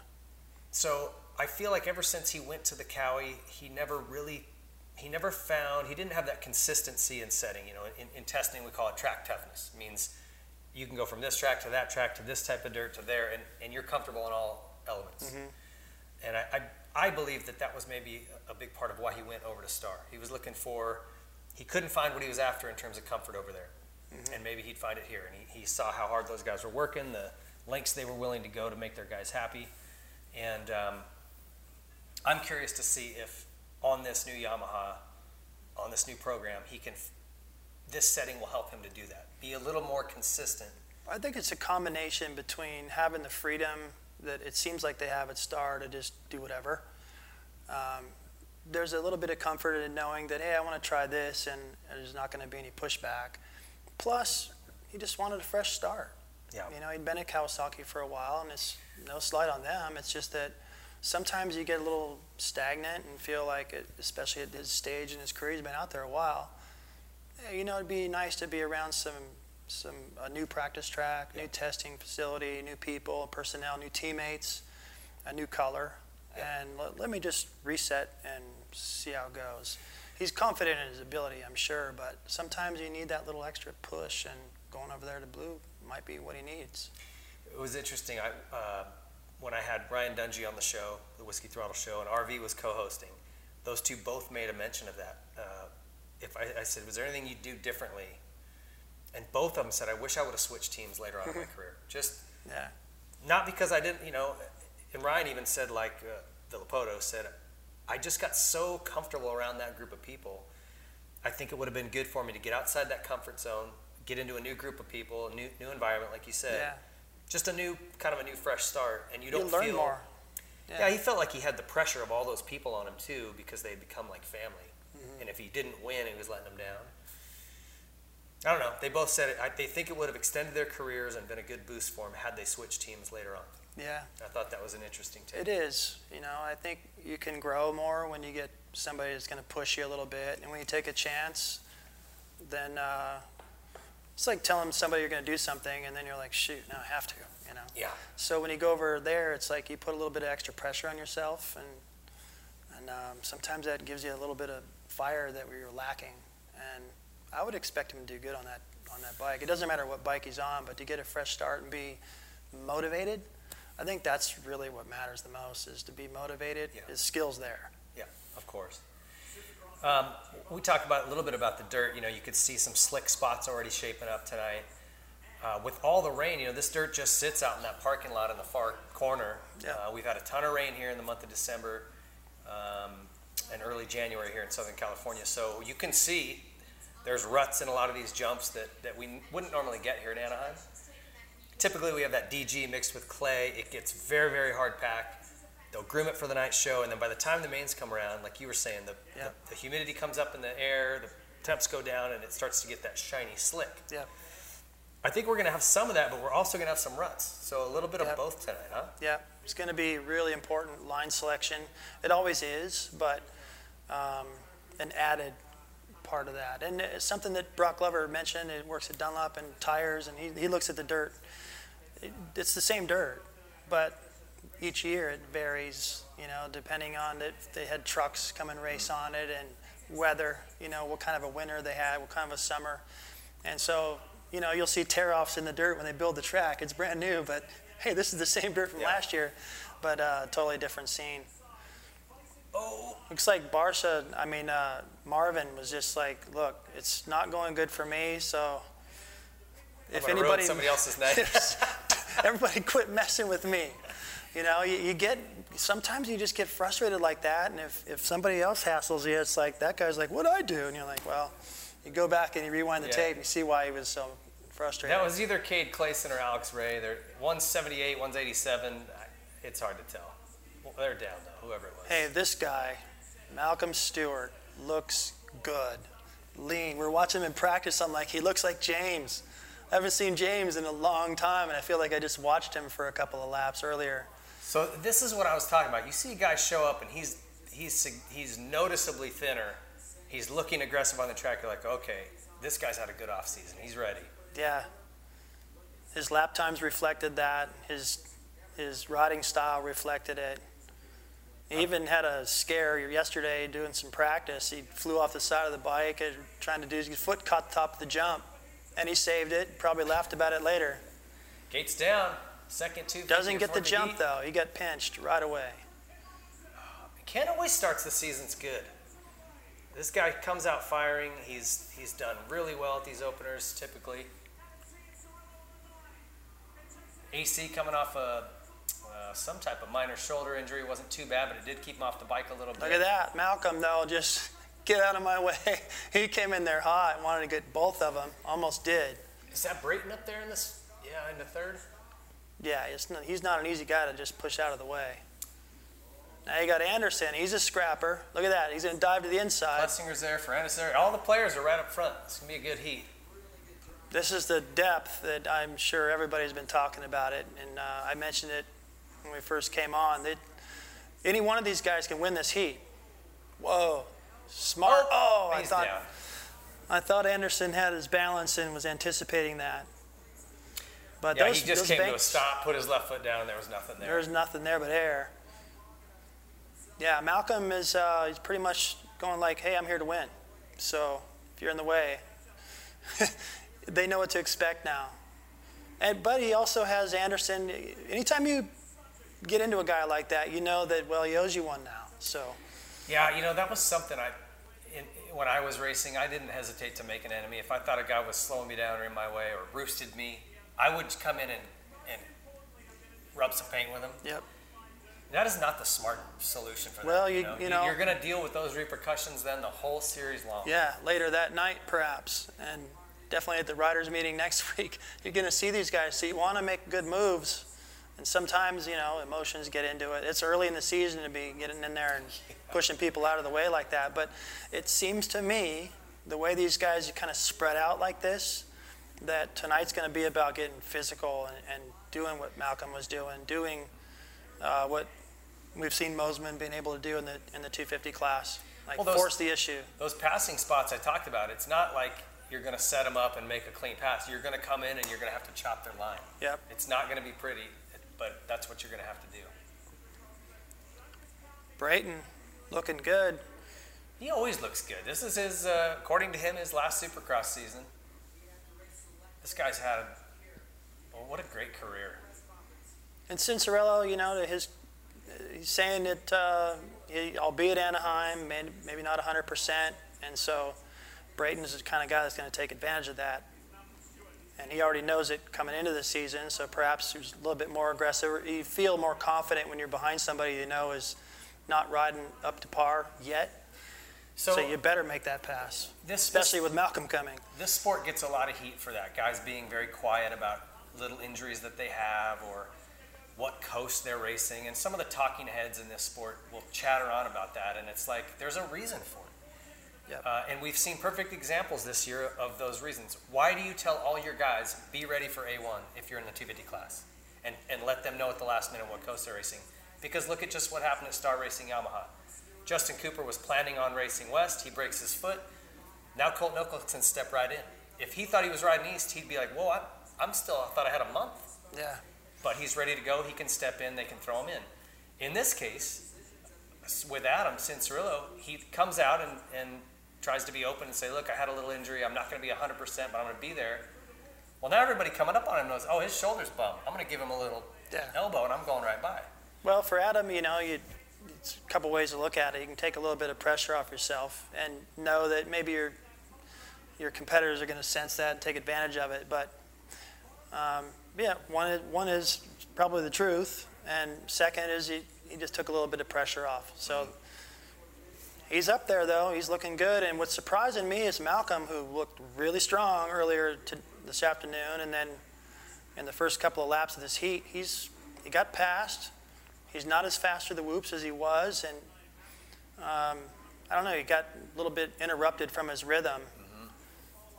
Well, there's a big difference between being by yourself and throwing in a hot lap and being in a crowd of the fastest riders in the world and you know what I mean, being able to get it done. Oh boy. Who is that? Wow. Ay caramba. Morans. I mean, he didn't get really that out of whack, but if your back end steps out like that right before he hit a jump, the shock's just going to rebound it the other way, and he got it good. Now, Plessinger, who's typically been fast in the whoops, Malcolm, fast in the whoops. These guys are both down there training with Alden, maybe riding together a little bit. These two have been doing motos together all thought offseason. Perhaps they got a little shake and bake happening down there. These guys are both really fun. Probably the most positive, and most guys the biggest smiles in the pits. And I would here they venture are. the two best fishermen in the sport as well. Yeah. So now Malcolm getting around Plessinger, which I think Plessinger caught him by surprise. Now he's got it back together. Yeah, he might have just need a little wake-up call because looks like he's on the move now. And Ferrandis coming through. Yeah, that corner's got Ferrandis just came out of the corner and wheelied through the first several whoops there. That's not easy to do. No, I don't think people realize how technical that was. And that's the part I was talking about, where he can get a little loose and get away with things. And here comes Anderson. He's not in a good mood. Yeah, unfortunately, we're going to have to wait and see, wait till the main event to see what Anderson's got with these leaders. But his times look good. He's going to make his way back in and obviously qualify. Yeah, Roxon out front. It'd be nice to see him. He's doing everything right. Not pulling that big of a gap on Brayton. It seemed like he'd pull out maybe a little bit more, but that just says how solid Brayton's riding. Well, tell me what you think about Kenny. I'm scratching my head with what I see going on with him, too. He always comes out so strong at the start of these series. Winning lots of races. Looks like he's the man. And then as the season builds, I mean, it's just sort of like a little bit of confidence keeps falling off every weekend. Yeah. And by the end of last year, Cooper Webb just had his number. He could go by him at will, it seemed like. Yeah, he's had it for a long time. And I think for Ken, he's got to prove to himself, and this is the short answer with the final lap, he's got to prove to himself that in a must-win situation with somebody gaining on him, like Webb or Tomac, that he can hold him off. And in those conditions, I can't think of that many times where Ken's been able to hold off somebody that's catching him like that. And until he can do that and sort of prove it, not to anyone else, but to himself that he can do it, then once you believe it and expect it, and you've done it before, it's a lot easier to do it again.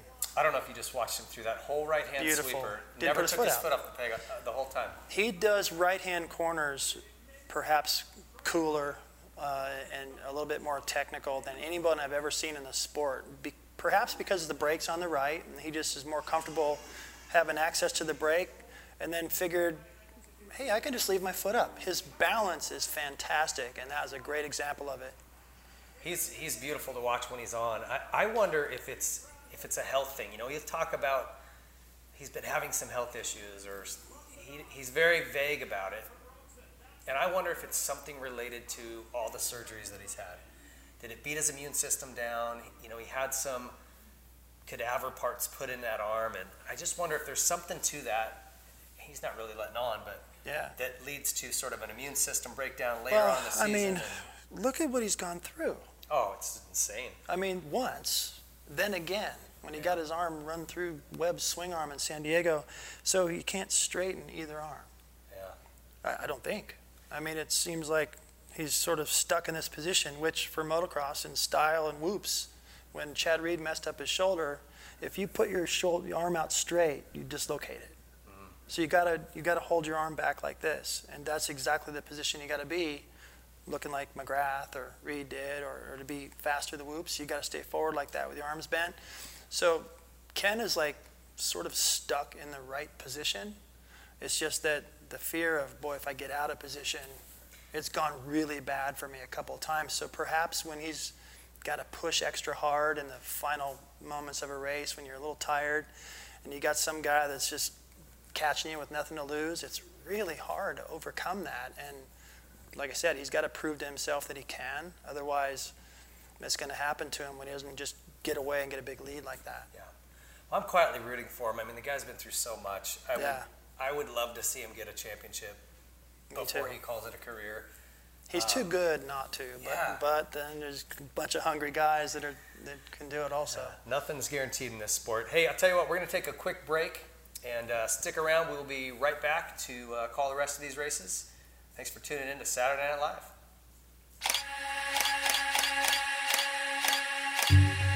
This is Troy Lee. Troy is an artist. For the past 40 years, Troy Lee has been painting helmets for the world's fastest racers. This is Troy Lee's office fridge. These are Troy Lee's to-do lists. This is Troy Lee's laugh. This is the new SE5 helmet. This was Troy's job when designing the new SE5. My job is to make sure that we keep building a safer helmet.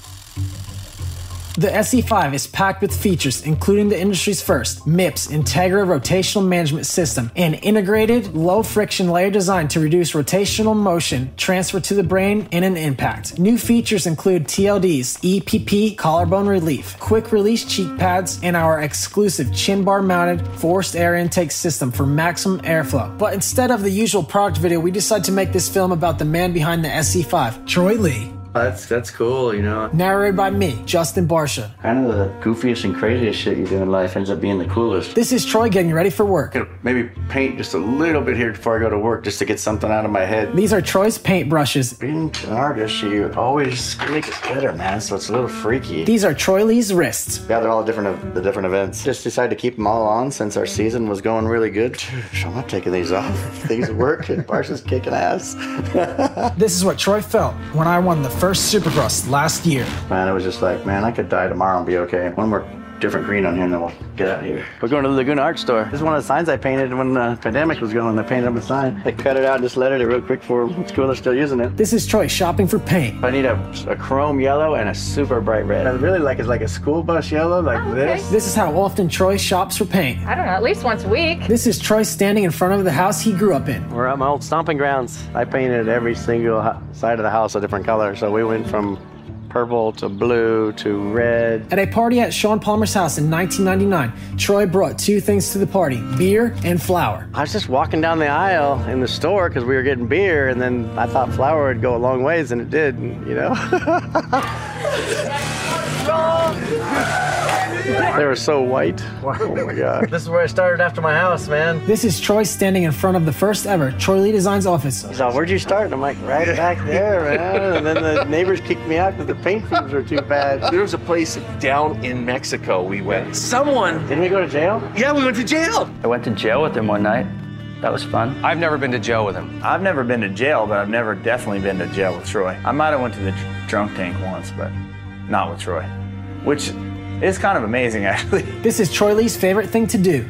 I think it's probably still ride. A close second, though, is having one of his favorite cocktails, which is a whiskey vodka. Oh, yeah, whiskey vodka. Oh.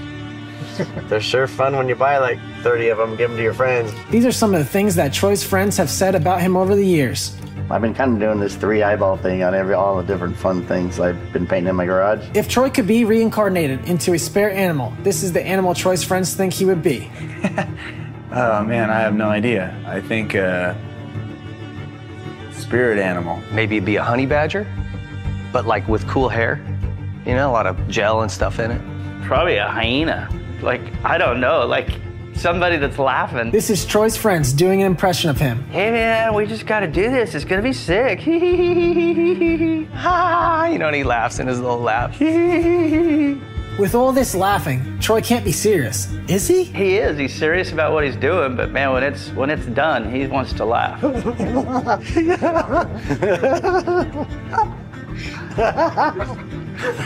Yeah. So this was a Troy Lee hat. It's a Troy Lee logo, and the subtitle says it's useless to resist us. And then he signed it, "Hit me in the face." You know, everybody, said painting helmets. You're never gonna make a living painting helmets. What? It's something I still love doing every day. If I can draw a couple work orders before I go home. All right, guys, welcome back. If you're just joining us, there may be a little bit of a lag between our audio and the video you're seeing on the TV, so just pause your TV. We'll get you synced up. Right now, they got the KTM Junior Supercross Challenge out there, and I saw Josh Grant's son had the fastest lap time during practice today. So it's interesting to see these. I guess it makes you feel a little bit old, huh? When you see guys you raced with that got their kids out there. I thought Josh was a kid. Yeah, right. This is such a cool event. It's funny when you go back, like Ryan Dungey, one of his very first races was the KTM Junior Supercross Challenge in the Minneapolis Stadium. And, anyway, I think that's just such a neat program those guys have put together. Yeah, our neighbor, Ryan Washburn, give a shout out to him in case he's listening. Got him into one in Seattle, and his eyes were like coffee cups. You get down there in the stadium and see all that, and it feels like everybody in the whole entire world is watching you when, in fact, they're probably not, but it puts a lot of pressure on you to stand down there where Blair is talking in the starting line.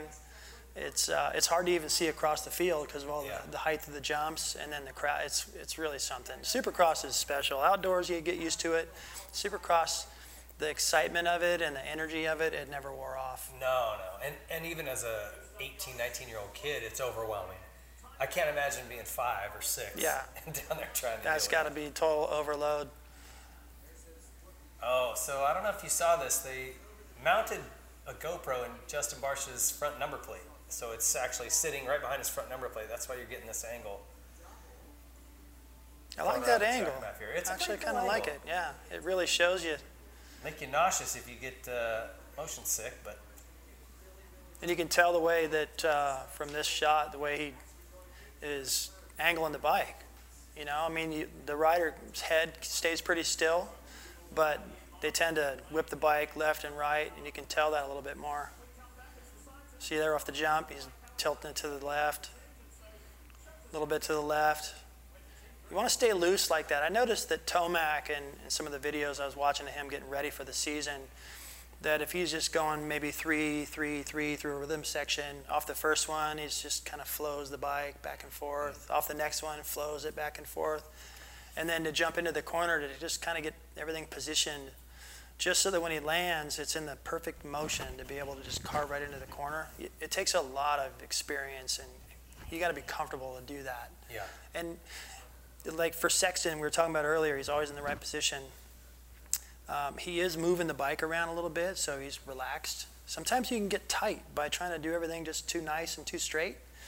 And whenever I'd start to do that, I'd start riding tight. It would take somebody to remind me, maybe Roger or my dad would come up to me and go, hey, just, you don't need to show off out there off jumps or anything, but just flick the bike around a little bit, get loose, move around some, because the rest of the time you're on the ground, you don't have time for that. But when you're in the air, get loose, take a breath, let some air out, and move the bike a tad. That was one of my ways that I could kind of reset myself and relax by moving the bike around the air a little bit. Yeah, I think the biggest thing that helped me was my mechanic. I would have him tell me to write big breath.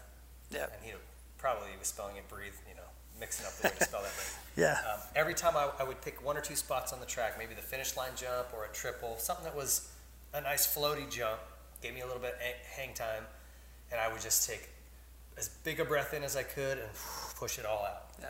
And for me, that was like a heart rate reset. I could drop my heart rate probably 10, 15 beats a minute just by doing that. Just taking one big breath and going, and because for me, I don't know how you were, but I would hold my breath, especially early on in a race or first practice. It's natural. You're so busy. There's so much going on. And then it's race. And then, like I said, you feel like every eye in the world is on you. Yeah. That it's easy to just forget. And then when you get behind, it's hard to catch back up. And so that's why, you see guys putting a lot of tear-offs on. You don't need that many, but it's nice to just let go of the bars, reach up and pull one. Yeah. Even if your vision's fine, just get loose and remind yourself to relax. You'll see in the mechanics area, everybody's got breathe on the board, almost everybody. Or lap times, a lot of times what you see, but breathe. And you're like, well, isn't that just obvious? Well, no. Not when you're trying to do this. It's really hard. I remember Carmichael always, it was almost like a nervous twitch, but that was kind of his thing. He would reach up and just adjust the front of his helmet. And that was probably his kind of reset. Everybody has their own thing. Probably, I bet you, like when Stewart came into it, he did that almost off everything. Yeah. And might not even realize he was doing it. And then when he did, he was like, hey, I need to stop doing that. And then it's hard to. Yeah. You get doing what you're doing to stay relaxed out there, and everyone has their own thing. And before the gate goes down, how many times did you reach down and make sure your gas was turned on? Like, I already know it's on, but it's just something that happens natural, and it's a nervous thing that everyone has their own little deal. But I remember watching Robbie Renard. I raced him a lot in amateurs, and so we kind of grew up racing professionally together too. And he was another beautiful guy to watch, technique and stuff. But he would tug on his helmet strap and check his fuel.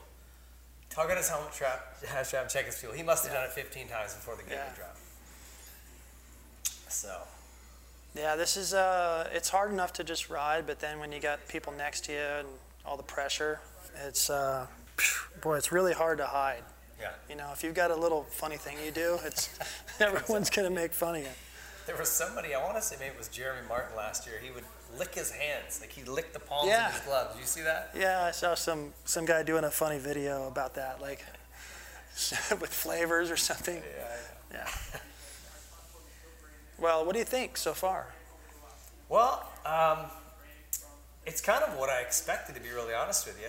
I think that it's a little deeper. I thought maybe those few front guys would distance themselves a little more.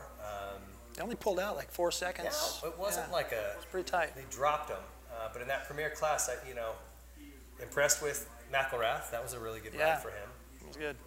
Impressed with Freezy in the 250 class. Kind of the guys I expected to be good in that 250 class were. I think we still got a lot to see. Hard to, it's just one heat.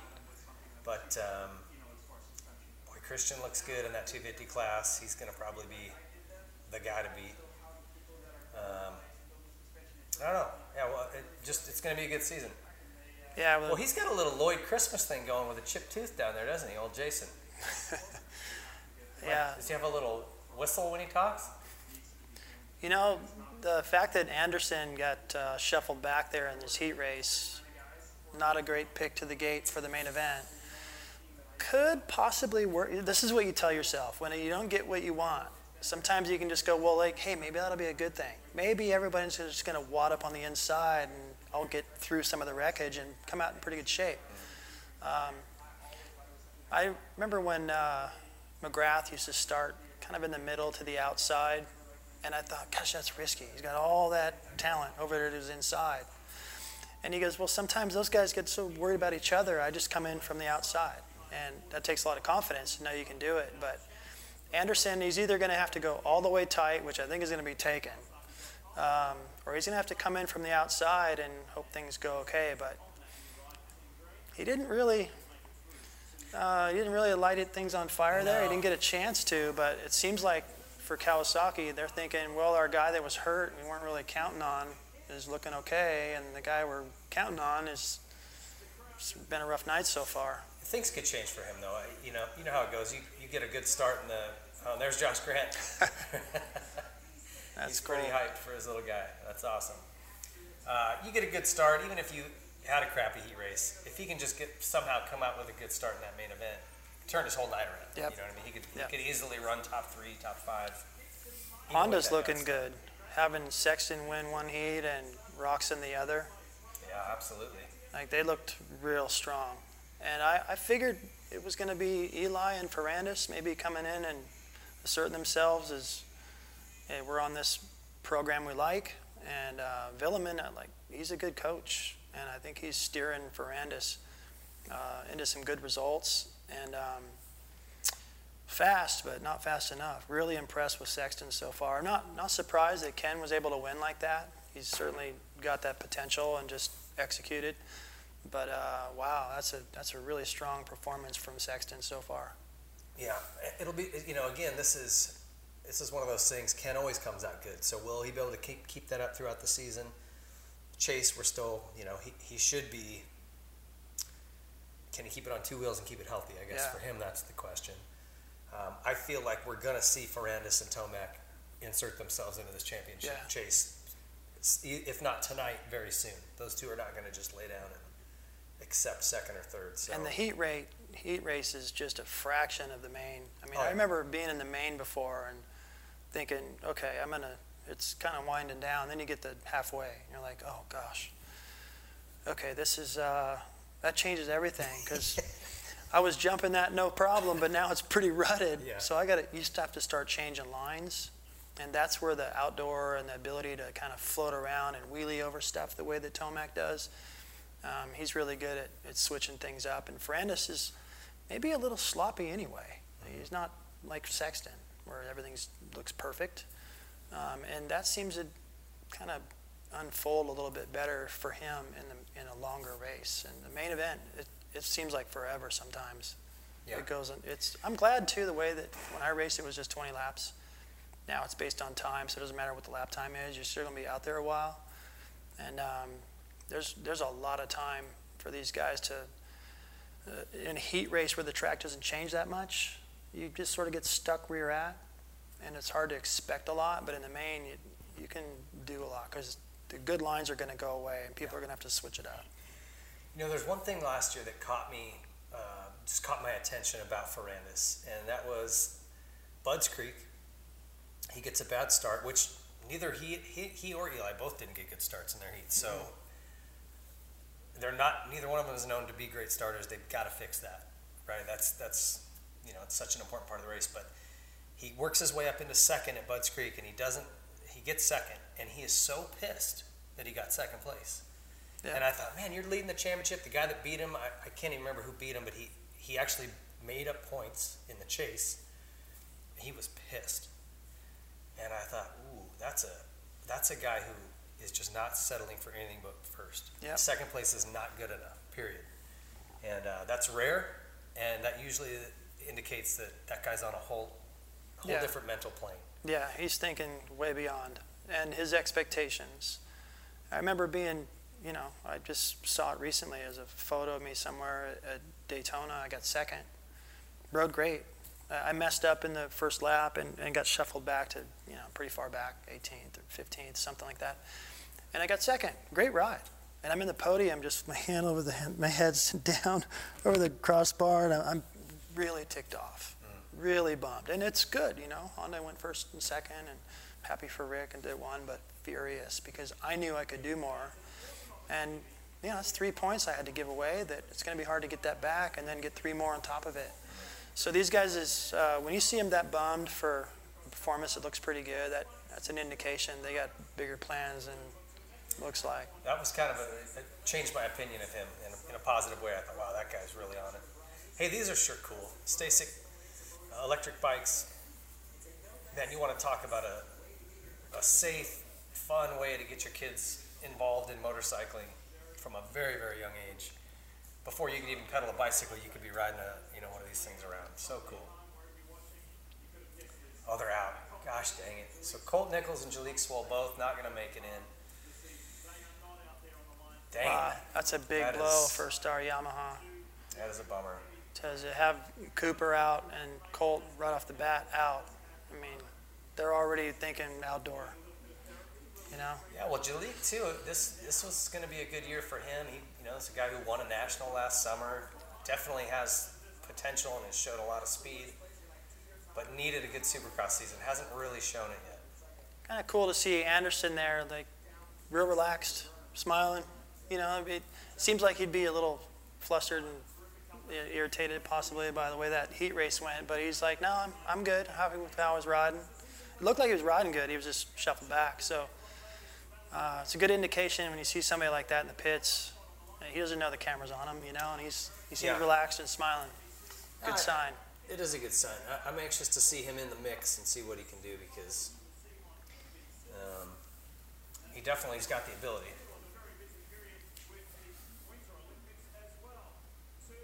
These races, I never wanted to be in the LCQ. I was a couple of times, and even if you're pretty sure you can win it, it's still so stressful. So stressful. If you make one mistake, you're out of the main, and you're watching it in your gear someplace, if you watch.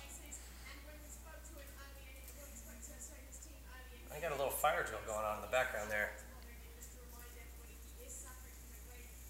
I wonder if they bent up some bars or what they're changing on that.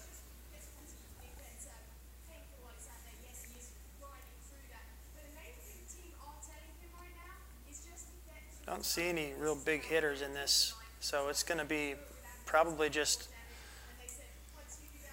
hold the inside. Steincke's in here. He's 10th pick. I'd really like to see a 125 make the main, but that's a tall order. Who do we got?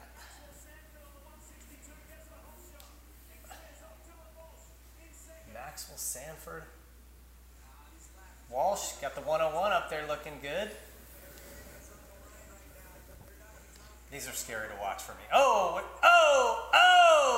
Wow. Golly, here they come. You dodged one there. That guy doesn't look happy. bad place to go down. Whenever people are in the air, you can't do anything about it. You're going to, hey, look at you. Look at me go. Oh.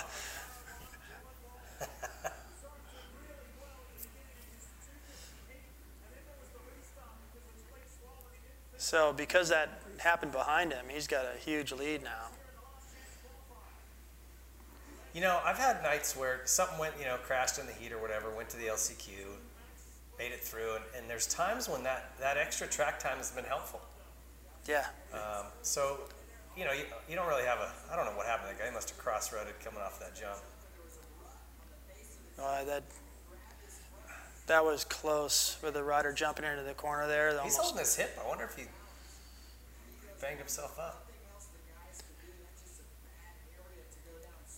Yeah, it's obviously no fun being in this LCQ, but as long as you get through, you can use that extra track time. You're going to get a look at it, because from the time you did a heat to now this race, the track's broken down quite a bit. There's different ruts, different lines. You can use this to your advantage. I don't know that. Yeah, for the guys that are new, it's more experience and more time out there on the track and getting used to what it's like, all the fans and the lights. Yeah. The way what it feels like to race a Supercross. You're like, I can't believe this is really happening. And if you are expecting to be in the main and end up in the LCQ, don't want to be, then you do. Use it for time to get loose, time to think about, this is a lot rougher and a few more ruts developing than what last time you saw it. So you start to get more of an indication of what it's going to be like in the main event. And stay warm. It's cold out there. It's dropping down into the 50s. The track's getting moist. There's a little bit more moisture in the air. And to just stay warm and a little bit more in the groove. Sometimes you sit at the semi too long, and it's hard to get into it when the race starts. Yeah.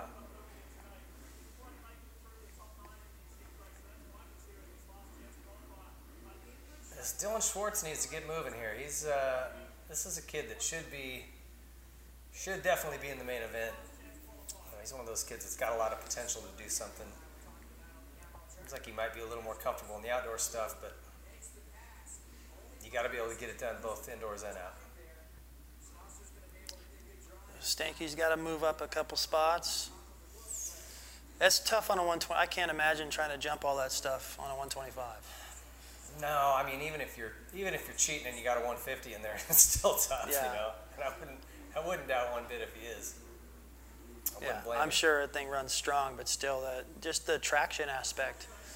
Well, it's the torque. When you've got to come out of those turns, he's only going to get to third in these whoops, and he's going to fall in. There's no way you can build enough speed to stay out. His whoops are taller than everybody else's. Yeah.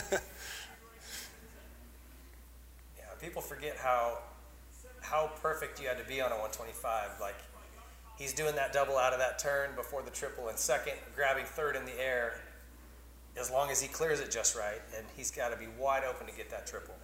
These guys can screw it up, hit it in second or third, not the end of the world. So you see the battle they're in. When they come around that mechanic, they dive up the inside. He was able to do it nice and still get through there. But when you come out of that right-hander, you jump into the right-hander, then you're in that sweeper, and you're trying so hard to look for traction and find that little berm, that cushion on the end, and then somehow read your pit board at the same time. I don't know how they see that thing.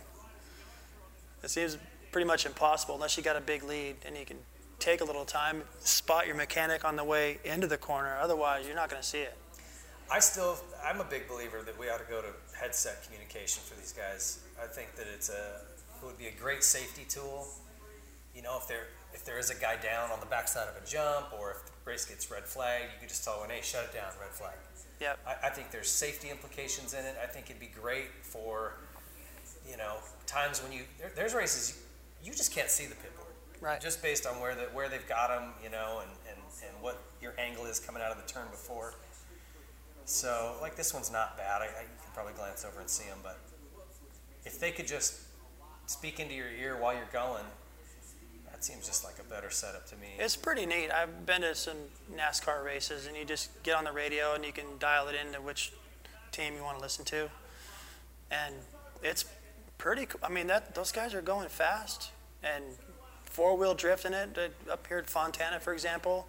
And I'm watching where Dale Jr. was or Jimmy Johnson was. I went around the track in a pace car the day before, and I know how scary it is.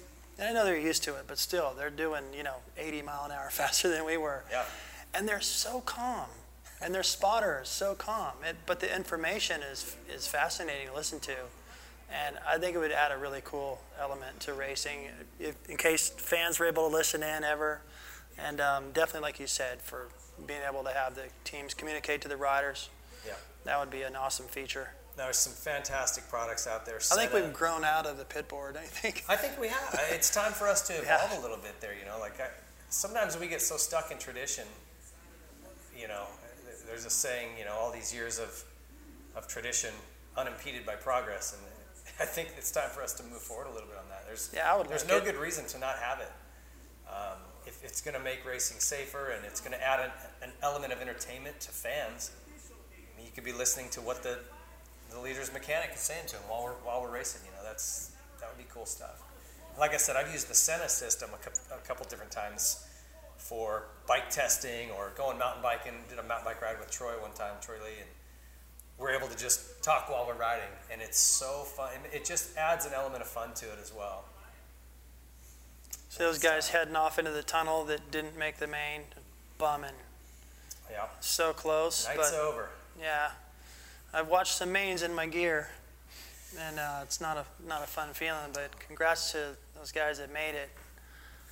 Yeah. Hey, I want to give another quick shout to our sponsors, Yamaha, Matrix Concepts, SKDA, and Class X.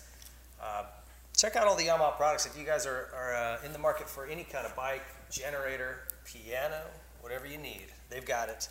The Matrix Concepts folks making awesome stuff. Look, we all need tie downs. You need a ramp. You're going to need all this stuff.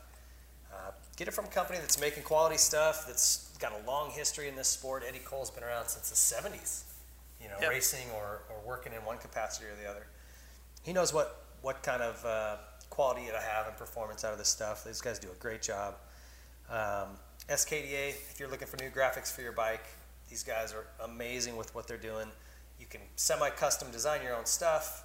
They're great with their shipping and keep you notified when it ships, where it's at in shipping. Okay, it's on the way, it's been delivered.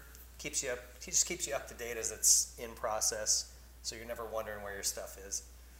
And again, look at Class X. He's got a new website. It's class-xmoto.com.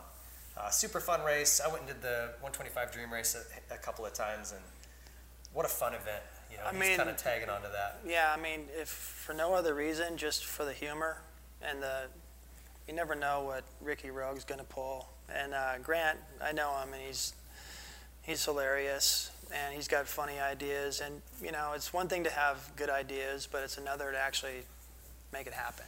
And so that's how come I even got to know him, and he invited me up.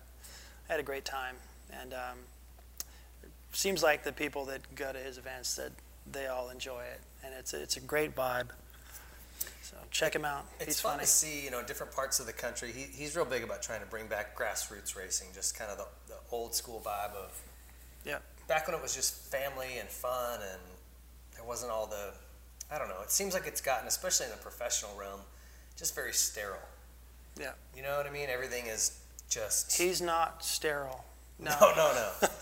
No, but the whole racing scene in the Northwest, around that Washougal area, Oregon, Idaho, Montana, it's still super fun. Yeah. It's obviously not as big as it would be in Southern California, but the folks that come out are just very down to earth people. They just want to have a good time and enjoy dirt bikes and get back to that kind of the reason we all started. We just enjoy riding bikes. And I think Grant invented the knack. I was looking at some pictures. He had that going on way before McGrath. Yeah, that's what I've heard too. Yeah. He's now, hey Grant, if you're watching, keep doing what you do, man. It's entertaining, it's inspiring, and it's fun. And like you said, having that aspect back in racing where it's fun again. It always is, but sometimes we can take it too serious, and he doesn't. He doesn't, absolutely not. I want to pour one out for my homie Garrett Steinke, who's headed home tonight. 16th in that LCQ, not going to get her done on the 125. No, he had a look, but went backwards. He was up there in, I think, 7th, and not going to get her done. Rich Taylor's son, Richard Taylor, coming up just short too in 6th.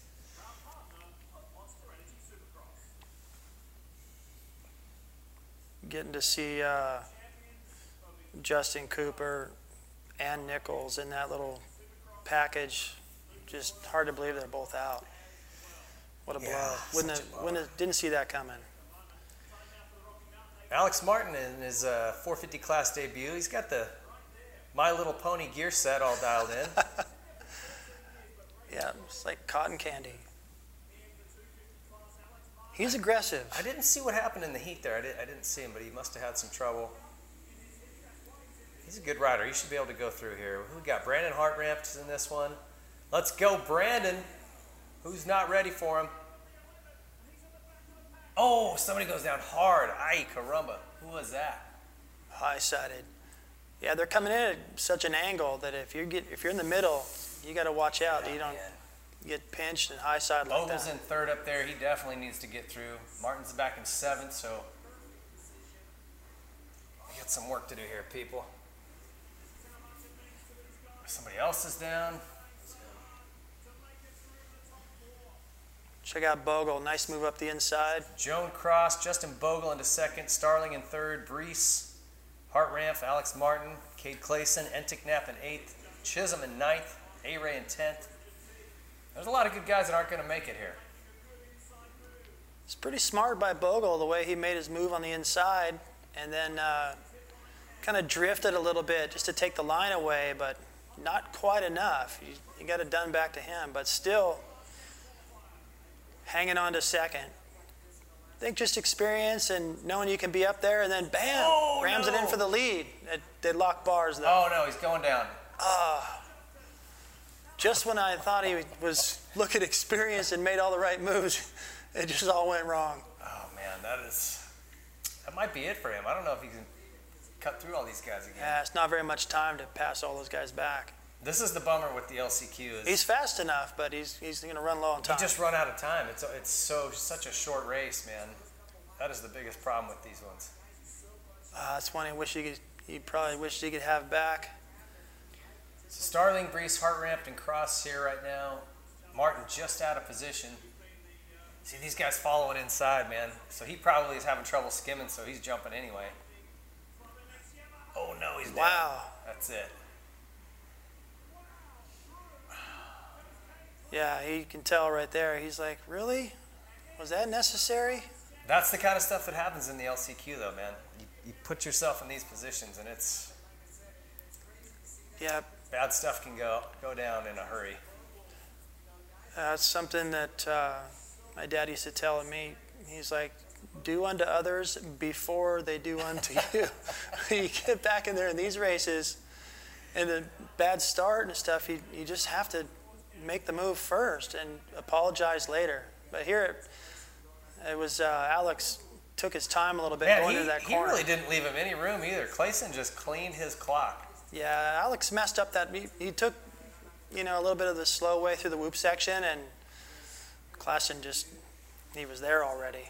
So that's a spin on the golden rule. What do you call that? Do unto others before they do unto you. Is that like the... Well, it's just a racing thing. It's not nice, but it's like... That's what you have to do when you get in an LCQ or a race where it's like they're only taking so many, and if you're back in the pack and you've got to make it happen, do it. Yeah. Don't ask permission. Then like you said, you got to deal with that guy later or next week, and maybe he owes you one. I'm sure Martin is going to remember. Oh yeah. That Cade blew him out of his shoes, and he'll get his My Little Pony kit washed up and come back next weekend and let him have it. So, like we were saying, not a lot of time left, but Bogle all the way back up to 7th. It's just he's got too much of a gap. Man, I hate to see him not make this main. Oh, he's a Canadian. I'm probably pronouncing his name wrong. It's probably like Qua. Eh? I don't know. Not bad. Going to the inside to that whoop section and still getting through there all right.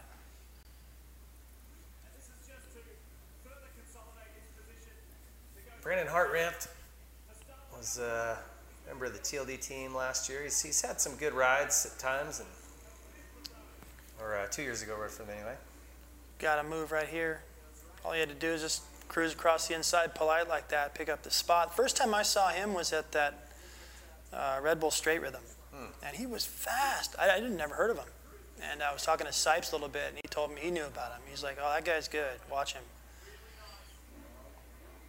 And he, being on a lights bike, maybe, I don't know, he's pretty tall. He's a big boy. So it seems to be better fit for maybe him. a lot better fit. You know, it's interesting. You watch on TV here, and you're watching the LCQ, and you're comparing this to the guys who won the heat races, and you think, these guys don't look that good. If you saw these guys at your local track, oh yeah, they would blow your mind. Right? Yeah. They're such good riders, but these tracks are technical. This is just a different animal. There's a couple things that happen. One is it shows you how good the good guys are. Yep. But it also, what it tends to do is take somebody who's pretty good locally, and you're not as good as you normally are when you get to this kind of a racetrack. And combined with the fact that you're against the best, it doesn't make you look good, but shows you how hard it is. Yeah, it's interesting to me always when I would go travel to other countries and places and race, there's always a local guy who's awesome. And you think, why is this guy not winning on the GPs? Yeah. Or, you go to Canada and they just smoke you, and you're like, why are you not racing in the U.S.? Look at Dusty Klatt and JSR and all these amazing riders.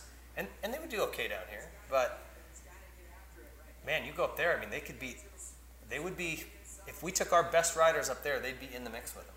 And you come down here and they're way off the pace. Yep, something happens when you get into the big show. That was a good move. Oh, look at this. Brees coming in. This is a good battle. Watch this. Here it comes. He was trying to. These two are going at it. Oh, now they're just stopping. Yeah, that was all the way down that rhythm section, anticipating what's he going to do? What's he going to do? And it looked like they had it made, but. It does a heel clicker. Yeah. He's pretty excited. While that's happening, Bogle's riding by like, why did I push it? He had a good idea to try to get into the lead, but it backfired. Chisholm, Bogle, Enticknap. That's a list of great riders not making the main tonight.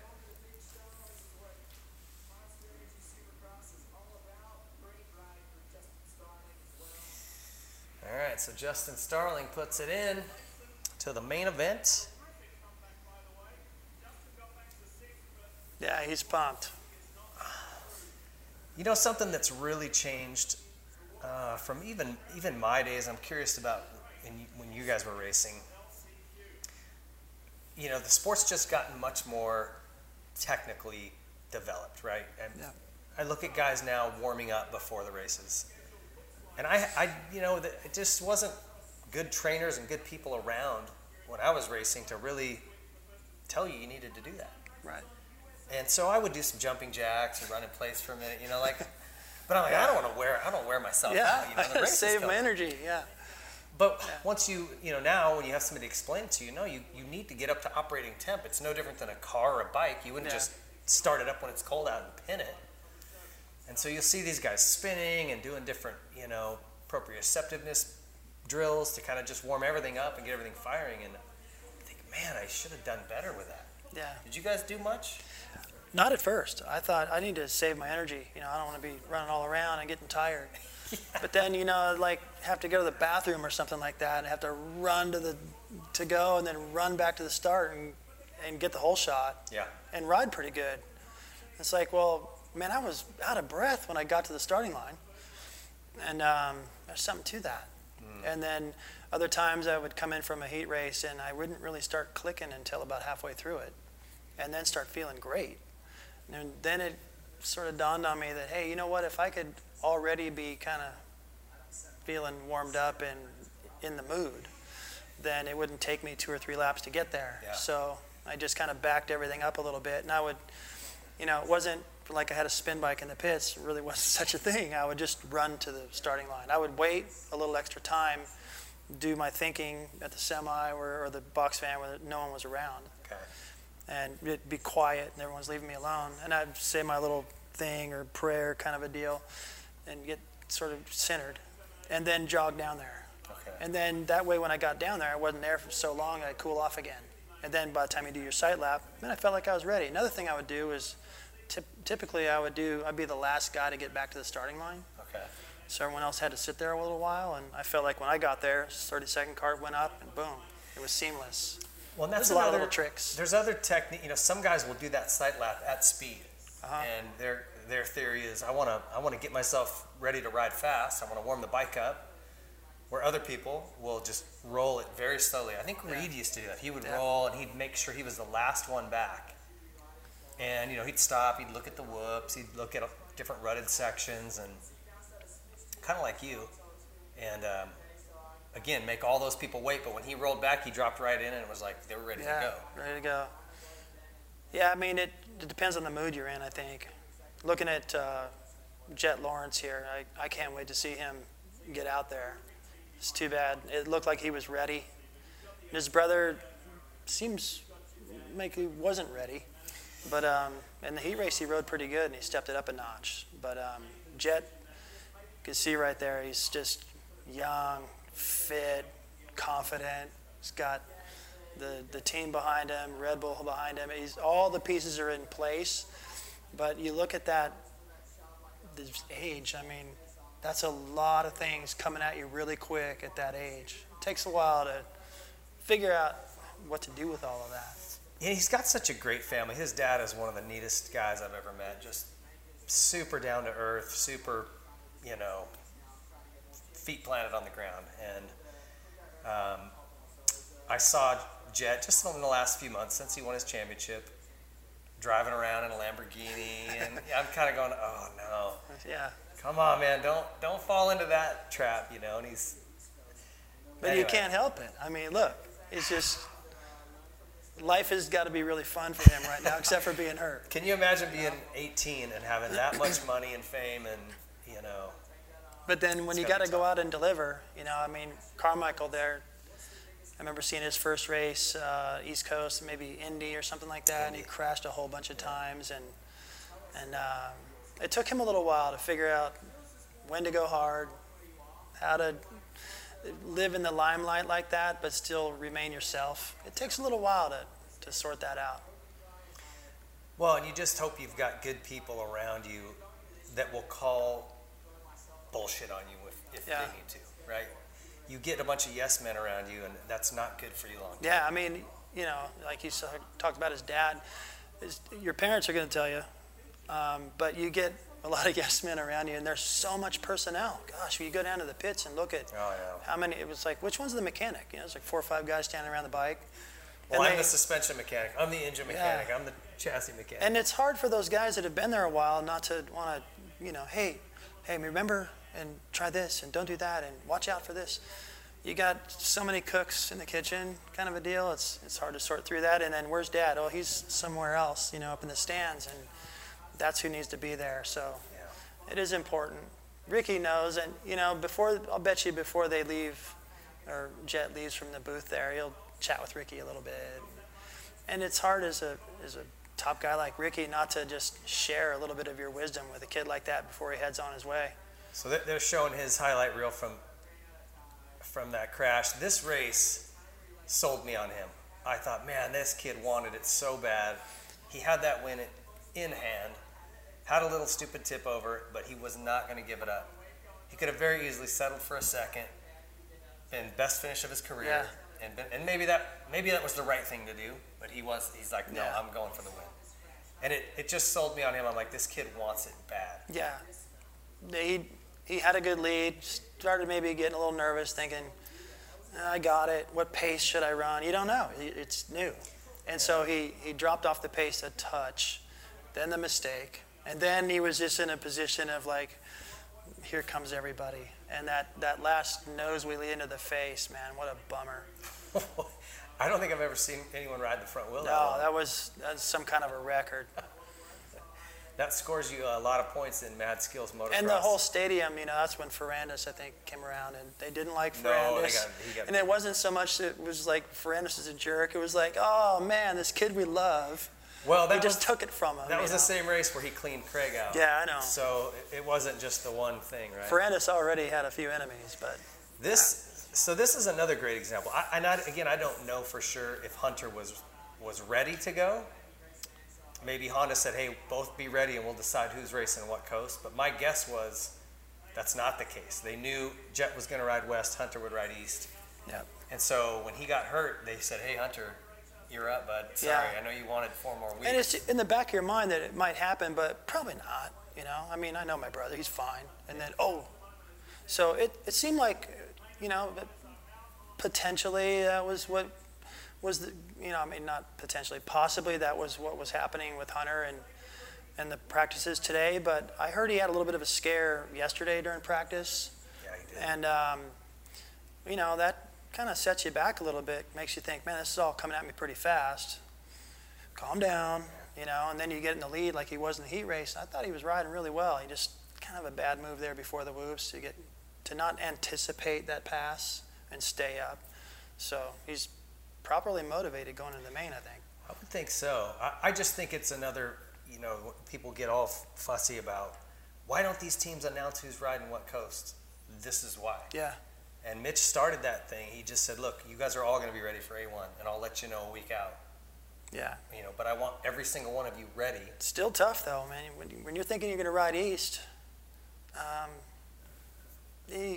how do you plan on something and not really plan on it? That's a tough. It is to tough, especially when you're, there's a timing to it, right? Yeah. If you peak too soon, like if you plan on West and you're ready to go, and now you've got to go another month until you race. It's a long wait.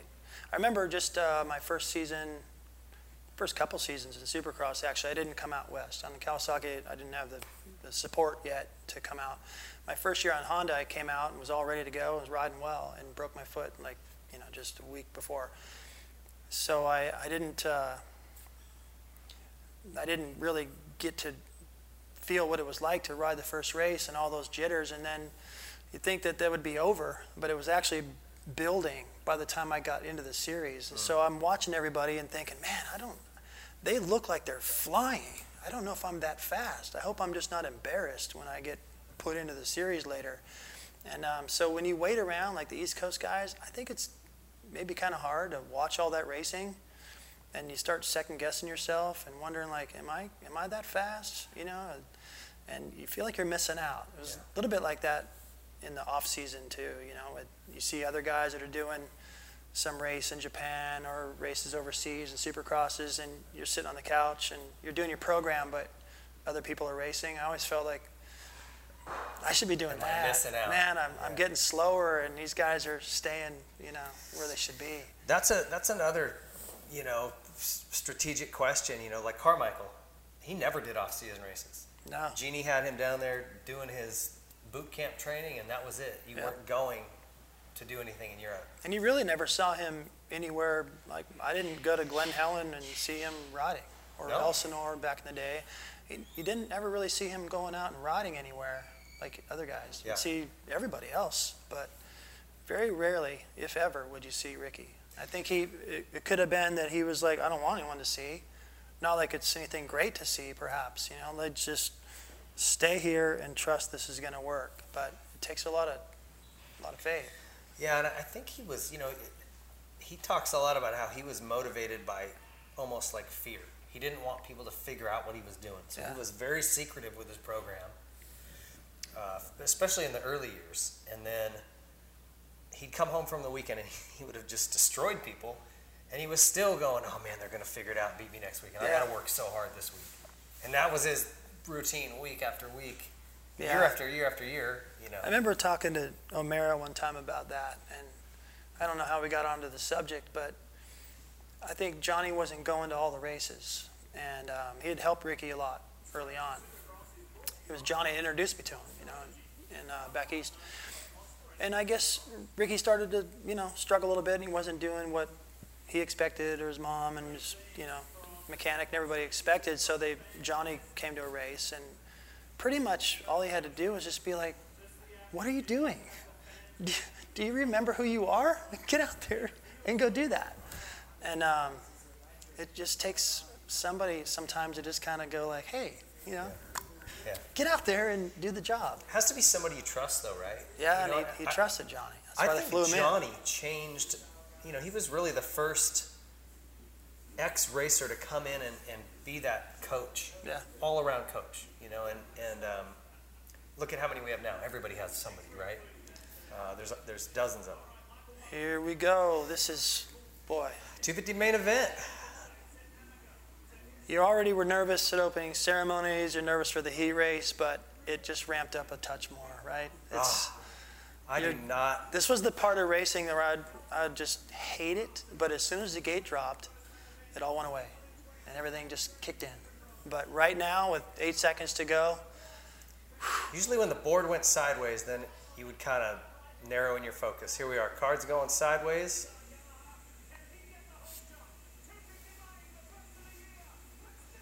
Oh, we got guys hitting the gate. Gate's down. I wonder if it flinched. Shimoda, no, that's Hammaker up the inside. And Freezy again, man. This guy can get some starts, right? And he is not easy to pass, so it's going to be interesting Hammaker, when they get to these. Wageman, Craig, Thury, Mumford, Look at Marchbanks. that. Down the inside, he had a chance. Seemed like Hammaker had a good look up the inside. It looked like Shimoda got hung up in the gate. Maybe there's some other top guys because we're missing some folks. Craig's up there. See Freezy tucked to the inside before that whoop shot. He had to. Then here comes Craig again. Man, he's going to smash him. Oh, no, he jumped over him. That was a nice move. He went over the hay bales to keep going. Hammaker's aggressive. Oh, Mosman. Oh, no. Mosey. Oh, that's a bummer. So he's way back. Shimoda's way back. Thrasher's way back. Yeah, he just got punted. Got railroaded. I mean, he did the right thing by going out. I don't see why he went down. I don't either. What happened? It's hard to get going and get your balance. That shows you just how big those things are. I mean, it's hard to ride through them one at a time. You have to have some momentum, and he didn't have any. And you can see Hunter going by. Lawrence, he's pretty far back, 10th. He's in the 9th there. But he's got to get moving here. Craig's going to be out front and gone before too long. Yeah, I see Craig look over right there like, do I have the room? Because you're going to have to do that, right? Yeah. You're going to have to take a quick glance and make sure there's no one coming in hot. Now that he's got a little gap, he doesn't have to worry about protecting his line. He can just go after Freeze, but that's not easy. I'm really anxious to see what Hammaker can do. Can he hang on to Craig's pace here? This is going to be important for him if he wants to hang on to this, stay in this championship fight. So watch Craig right here. Oh, close. Almost off the track. That's why he was looking back. Dodged one there. That just a couple of inches from going off the track, and then he's back there with Mosman. So this is that same section where he just messed up, so you're not wanting to flirt with that far right side edge. Still looking over. Now, when he comes out of this corner, watch him, see. He's going to have to. He's got Hammaker right on him. But Hammaker knows if he's not close enough to make a pass actually stick, he's going to lose too much time. Look at this.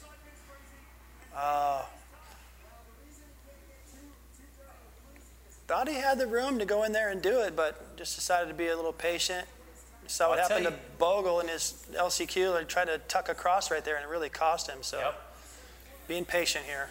I'll tell you what, I'm impressed with Vince Freeze. This is a seasoned rider, and he's doing a good job keeping the pressure off. It's probably inevitable. You can see it coming, but he's doing a good job. And I'll tell you what, he's not afraid to bang bars. So Craig better be a little bit careful here. Yeah, Freeze been in the 450 class for a while, and it's not like you have the luxury of being on your own. He's always getting attacked. This should do it. Yeah, that's probably it. Now Hammaker's got to go. He's got to respond, yep.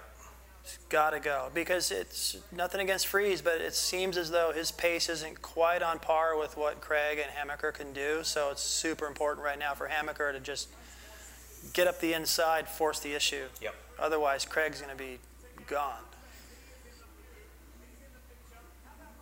Already is. Oh, jeez, that was close. Hammaker riding the ragged edge there. You know, these when they went to tough blocks, as a guy who's landed on hay bales, I'm sure you have too. Oh, here goes Hammaker up the inside. Yep, that was a good move. He forced it. Yep. And you know what? They're not that far behind Craig. No, he hasn't Seemed gapped. like Craig had a gap a minute ago. He must have made a mistake that we didn't see. So I was saying, when they went to tough blocks, I was like, oh, what a great move. You know, hay bales don't move. When you hit them with your foot, I've seen guys twist ankles around and break them, and you land on them and they don't budge, and you cartwheel. I broke a femur landing on a hay bale. But these things will sneak out and bite you too. They're not perfect. Well, they're better. The problem is they will tumble into the track, and sometimes you land on them and you can ride off. Other times, it can go both ways. You know, I've been like these stupid things, but then sometimes you see a guy just jump off the side of the track and land on one, and it's forgiving, and he gets away with it. Where a hay bale would not let you do that. Yeah. Oh, Christian's just so good through the whoops. A track like tonight where you've got two technical sets. So Lawrence is stuck with doing this stuff, where you're losing momentum. Yeah, you can make the pass, but it costs a lot of time for him to do that. And, he's probably hoping to be on the box. I imagine that's an expectation by everyone around him and that he has for himself, especially with Nichols out. Yeah, these opening rounds, you don't have to win, but you can't start off with a 5th or 6th if you want to be in the championship fight. You're giving up so many points right away to a guy like Christian, who's likely, if he doesn't have a big crash, he's not going to be off the podium all year. Yeah, I mean, for Craig, unless he's really getting bothered and a lot of pressure, having it come from, mid-pack starts and things like that, unless something like that's happening, he's winning. He's going to win these races. So you've got to keep the pressure on him. Right now, he doesn't have any. Lawrence has still got time to get up there and make a good night out of it, but he's got to get in a hurry. Well, these two could take each other out really easily, too.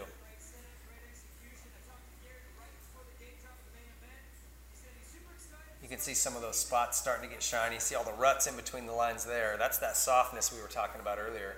This dirt has way more moisture in it than it typically would, so it's going to run up a little, but you see the shiny spots there.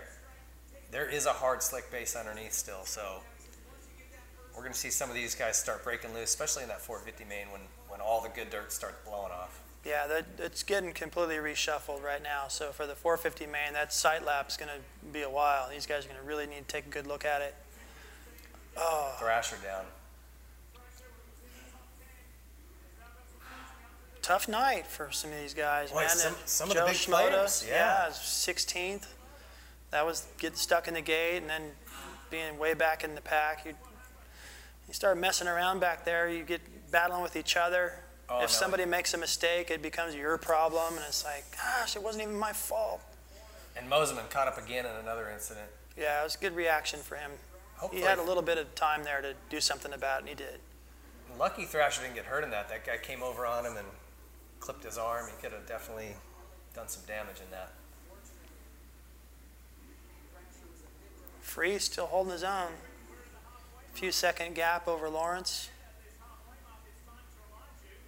I think if I was coming from the 450 class and went back to the 250, seems like it's not like you're going to win, but if Lawrence wants to get past him and maybe get up onto the podium like it seems like he could, Freeze is going to be like, good luck. He's not going to make it easy on him. No, he's got all that experience of fighting off the 450 guys, so it shouldn't be too tough for him to fight these guys off. Schmoda looking good, but starting way too far back. Yeah, that's going to be a bummer. I don't know how far he can get up. And he'll get inside the top 10, I would guess, but that's going to be a chunk of points he's going to have to dig out of. Good ride for Carson Mumford. He got really the raw end of the deal when the Geico Honda team folded up. he was expected to be a member of that team. They've been grooming him since he was on mini bikes. And when they folded up, he was really left with no place to go, and it's a bummer for him. He's going to hopefully have a good season here and kind of keep himself in contention for factory rides down the road. As far as championship implications, David, how important is it, and how do you stay focused for a guy like Mosiman, guy like Shimoda, who they're expected to be in this title fight, and they're riding back in 10th, 11th, 12th place?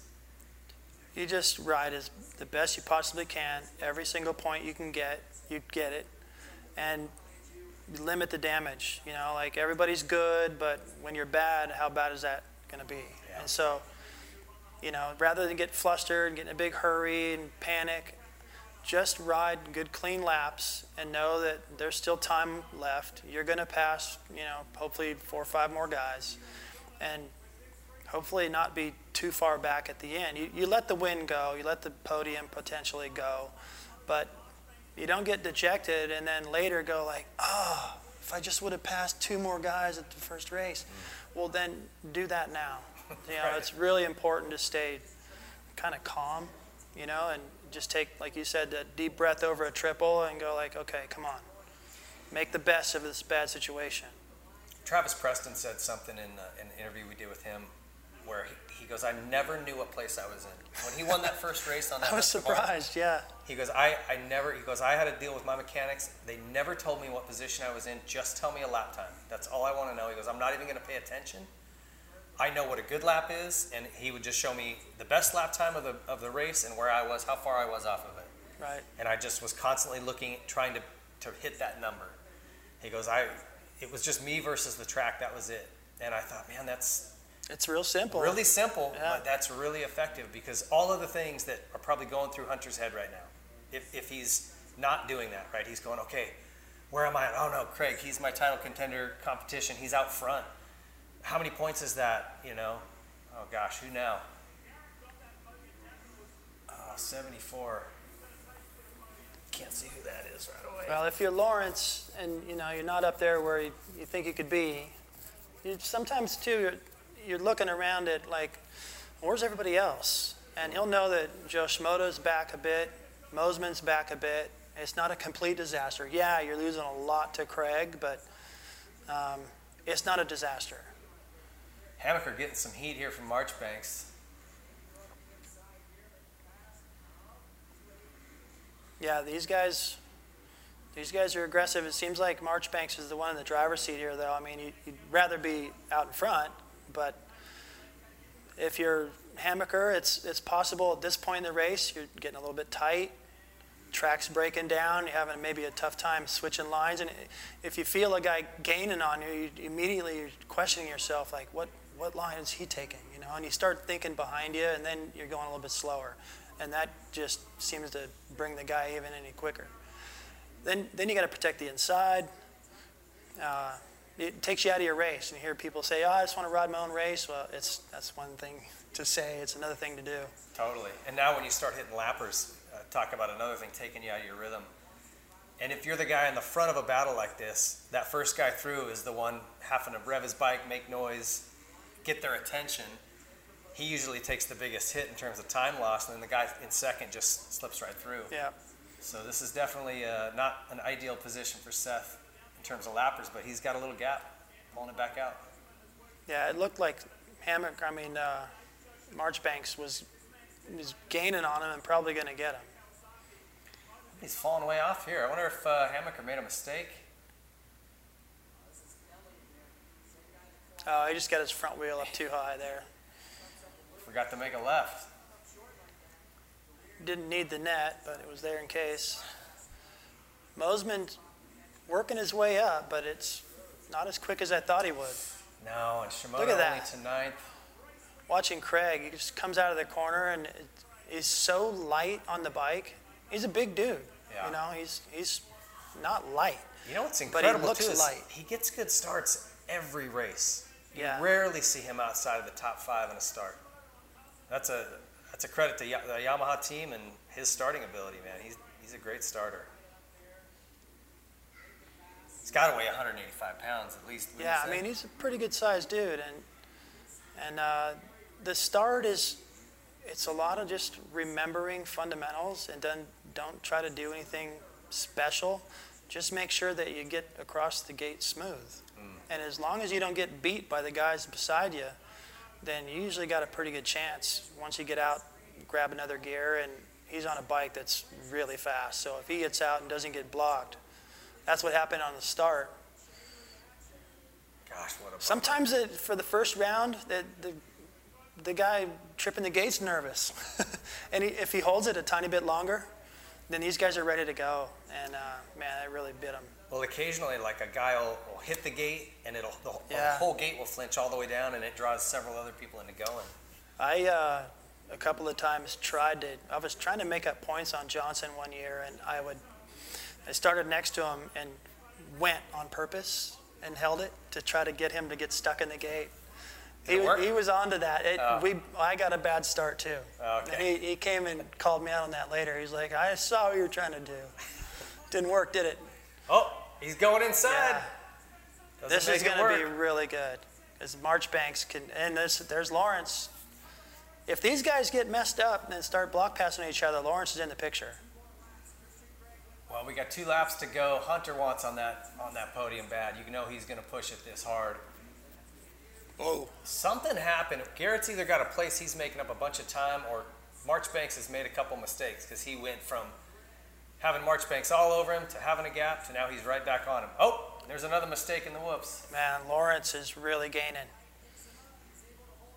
Oh, this is going to be a tough 2 laps here, boys. Oh, here comes Hunter. Oh! That was pretty polite. Maybe too polite. Wow. Oh, around the outside. That was Nice beautiful. move. That was beautiful. That was great.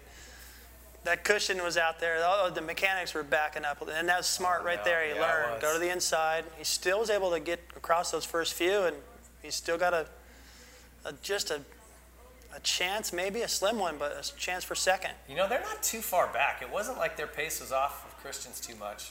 Now he backed it way down. Good for him. Nice. Great nice. ride. Oh, Man, look at this. Yeah. Oh, no. Oh. Wow. What a crazy finish. Hammaker gets it. I think so. Is he all right? He kind of looks like he hurt himself.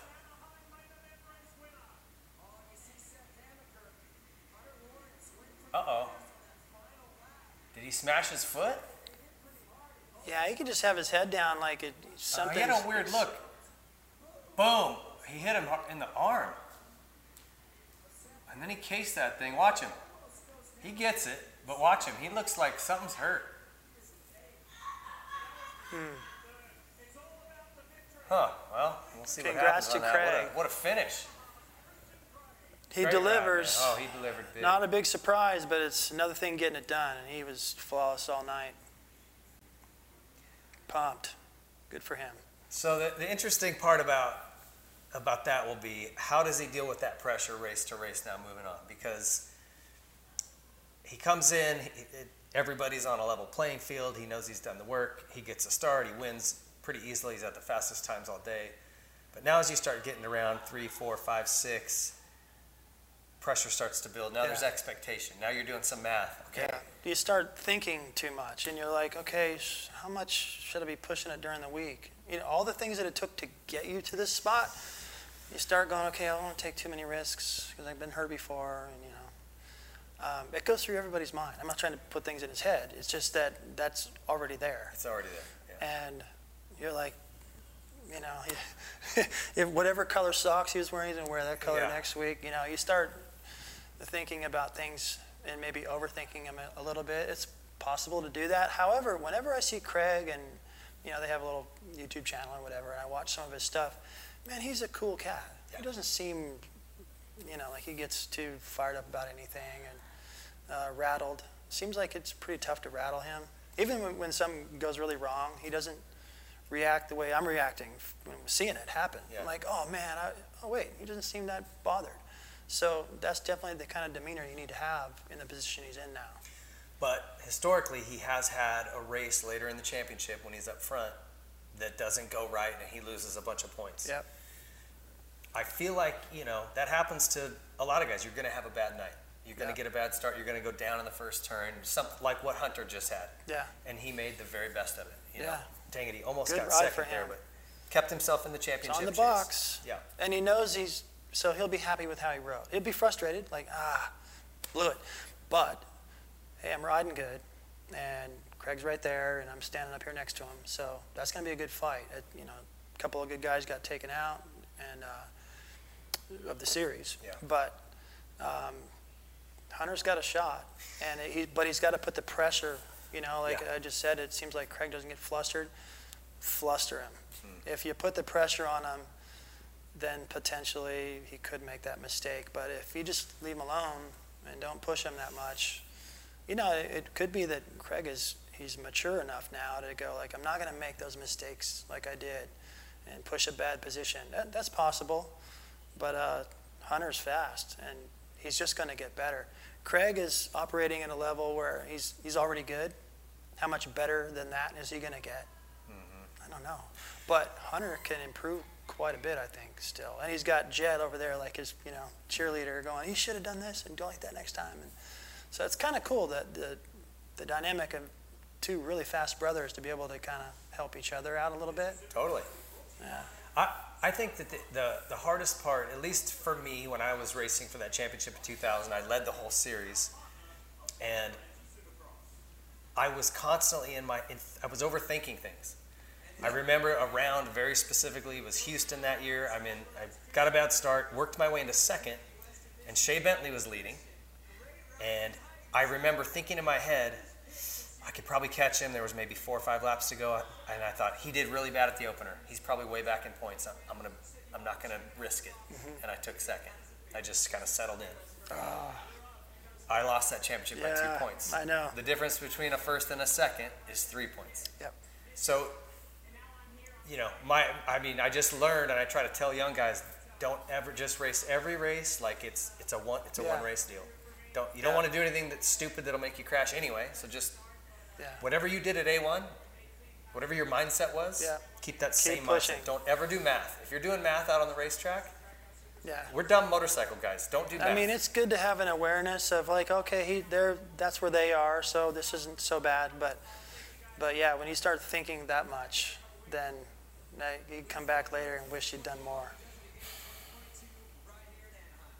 Did you have a strategy like that would keep you focused on the right things, not thinking about that, or what was your mindset?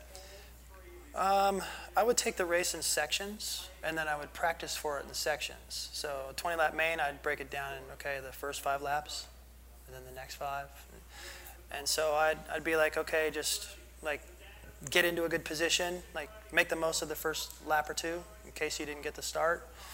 Get in a good position. Then maintain for a bit and let the race settle down, calm down, because, when you get to past the second 5-lapper, in my mind, now I'm at the halfway point, and it's the horse smell in the barn at that point. You feel like, okay, I know how I can ride in these last 10, so it's like, get to work. Yeah. And then in practice, I'd be all by myself in Axon, Virginia. There's no one around. Making myself really nervous, thinking about different scenarios and stuff, and practicing specifically for what I thought might be taking place in a race. That always helped.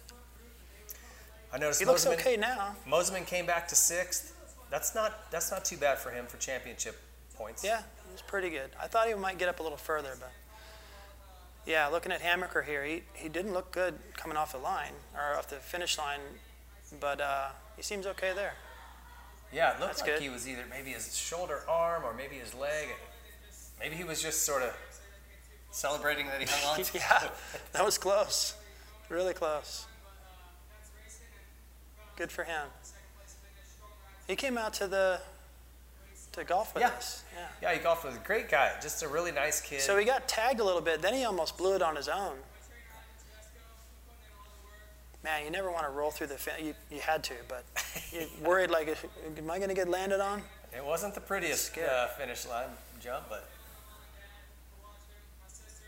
no, just a nice kid, hardworking, and I'm excited for Mitch. He's really had a tough handful of years. I mean, the guys that were expected to win titles for him got hurt, and it happens. But he's gone from being the 250 class juggernaut to, man, I hope we get a podium this week. Yeah. And Star Racing Yamaha has kind of taken over that Well, role. sometimes things shift like that, and it's kind of nice because then you get a little hungry again. Totally. So yeah. those guys are definitely working hard over there to get back to the level they were once at. And Hunter, that was from looking at him in the practices and stuff, seeing him a little ways back. It took him a few laps to get going, but man, when he got going, he was fast. We'll listen to what he's got to say here.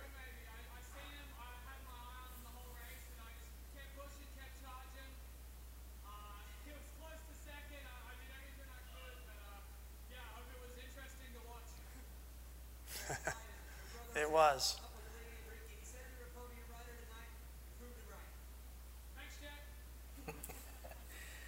Those two have a really cool dynamic between the two. I like it. Yeah. Yeah, can you imagine having a brother that's like as fast or faster than you? I was trying to think of other brothers. But you're riding different coasts, so you're not competing against each other. It'd be pretty neat. It'd be neat. Yeah. The Alessis were, I'm trying to think of other brothers, but there's never really been any at that level. Jeff was never quite as good as Mike was. Right. I don't know. Am I missing anybody? Was there brothers back that you can think of? I'm kind of drawing a blank. The Volans, yeah, I guess. Yeah, I Tyson guess the was. Volans, yeah. Tyson was in there for a while. He was a little bit older than Tom. Yeah, I think they overlapped a little bit, but they weren't like it wasn't happening at the same time like it is for these Lawrence brothers. But they are. I think they both have won Supercrosses, so that would be race-winning brothers, Yeah. So what are you seeing in that 250 title championship chase there? How do you see that playing out from what we saw tonight? I don't know if Hammaker or Shimoda have enough to do anything about Craig or Hunter. So it's looking to me already like it's coming down to Hunter hunting down Craig and putting the pressure on him. I mean, he's not, 5 points? So that's not that big, but 5 points is easy. You got short series. Mosiman at 6, which is going to put him at like 17 points. That's not out of it. Like I said, Craig has one bad night, and it all flips back around. Shimoda was inside the top 10. He's going to be a ways back, but I would say those 4 guys are probably able to run a winning pace. Yep. Maybe Hammaker can work into that a little bit, but yeah, I think Mosiman. He's definitely fast enough to be up there and do something, but he can't afford any more mistakes like that. Or otherwise, if you give up 2 more points, 3 more points, even on Hunter, that's where you're going to get it back. There's not enough races. And what I like about what I saw with Hunter, with Craig, it was just all flawless, good, man. Yeah. right? So he's pretty polished. With Hunter, it seems like he's going to get better. Mm-hmm. And with Mosiman, we've already seen he's good. But he blew it there a little bit, and it was off. And so he can't afford that again. Otherwise, it's done. But he can get up there and win a race. There's guys who've DNF'd, and I'm living proof. Shea Bentley crashed out of the 2000 Series opener. Nate Ramsey crashed out of the 99 Series opener, came back and won the title. So it's definitely do it. Those guys came back from 20-point deficits to win it. Yep. The problem with having a bad opening night round is that's your one gimme. Mm-hmm. And now you've got to be perfect. Yeah. You know what I mean? You certainly can't be off the podium again. With Hunter, I think he's. I just saw him coming when we were watching that battle for second. I'm like, okay, I was already thinking I didn't expect to see him there because he was kind of just hung back. But when he just got it together and started riding that fast, okay, it's in there. He believes. He's like, oh, it's that close. He seemed kind of, happy on the podium, like, I'm good. And to see that from him, that's why I kind of felt like it's kind of between. So Mosiman is going to have to ride perfect all the time, but now he's got that pressure to not make a mistake. And sometimes when you have that, you make them. Yeah. It's not a great position to be in. On the one hand, you get to a point where you go, well, I got to win. And Hey. you could maybe get yourself into a mindset where you take the pressure off that way.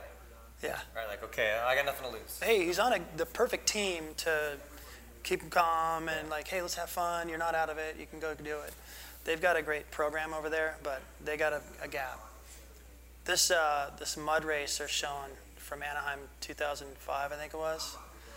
That's one of the few times in my life I can think of where as a spectator, I sat in pouring rain and did not care. Yeah. That was so good. Stewart, the anticipation of him coming in, the battle between Reed and Carmichael, just in their heat race, the intensity was so high. And then Kevin being the mud rider that he is. And that was a radical night. That was a cool night. The perfect storm. Well, that season, that was what they called it. Yeah, I was sitting not too far from DeCoster, and remember Carmichael had come over to Suzuki. And then Ricky he crashed a couple times, and he was trying to pick his bike up, and he fell over again. And just out of the corner of my eye, just my peripheral, I could see Roger he was just tensing up. He's pretty calm, and he's been around, but he was coming unglued a little bit. Well, I wish I would have seen that. He laughed at me one time. I was managing the Troy Lee Designs team. It was 2009. And Chris Bloss was leading his heat race in Phoenix, and I'm hanging out of the team manager's tent, swinging the jacket of my coat jacket, trying to just cheer him on, and I'm losing my mind. It was only the second or third race I had been a team manager for the team. And he looks. I kind of glance over at him after he goes by, and he just smiles and he's laughing and shaking his head like, "What a rookie!" Hey, so Eli selected the far inside gate. Does that seem weird to you? Because I would never pick that. That seems way too far inside to me. I would have been at least 5 bikes over. So what it says something to me here, and it's that, okay, this is the safest place to be. If I don't get a good jump, I'm going to tuck it around the inside. It won't come out too bad. If I get a good jump, I can control the inside, but not completely, because guys on his right are going to come in with a better angle. But he'll still be able to tuck it around the inside. So it says he's like, I want to play it safe, because once I get out there, I'm fine. It's not like he's going for the whole shot like some of those guys that lined up further out. It's an interesting strategy. It was something that I noticed Villeman used to do when I was coaching him. He liked starting on the inside, and he always was able to tuck it around the inside and come out in pretty good shape. Thing is, these guys these days they're all pretty hip to that, and everyone's thinking the same thing. So I want to answer another question from Instagram here. And it actually has something to do with starts. That's why I wanted to ask this one. Let's see if I can find it here. Oh man, lots of questions. We need to get back to some of these.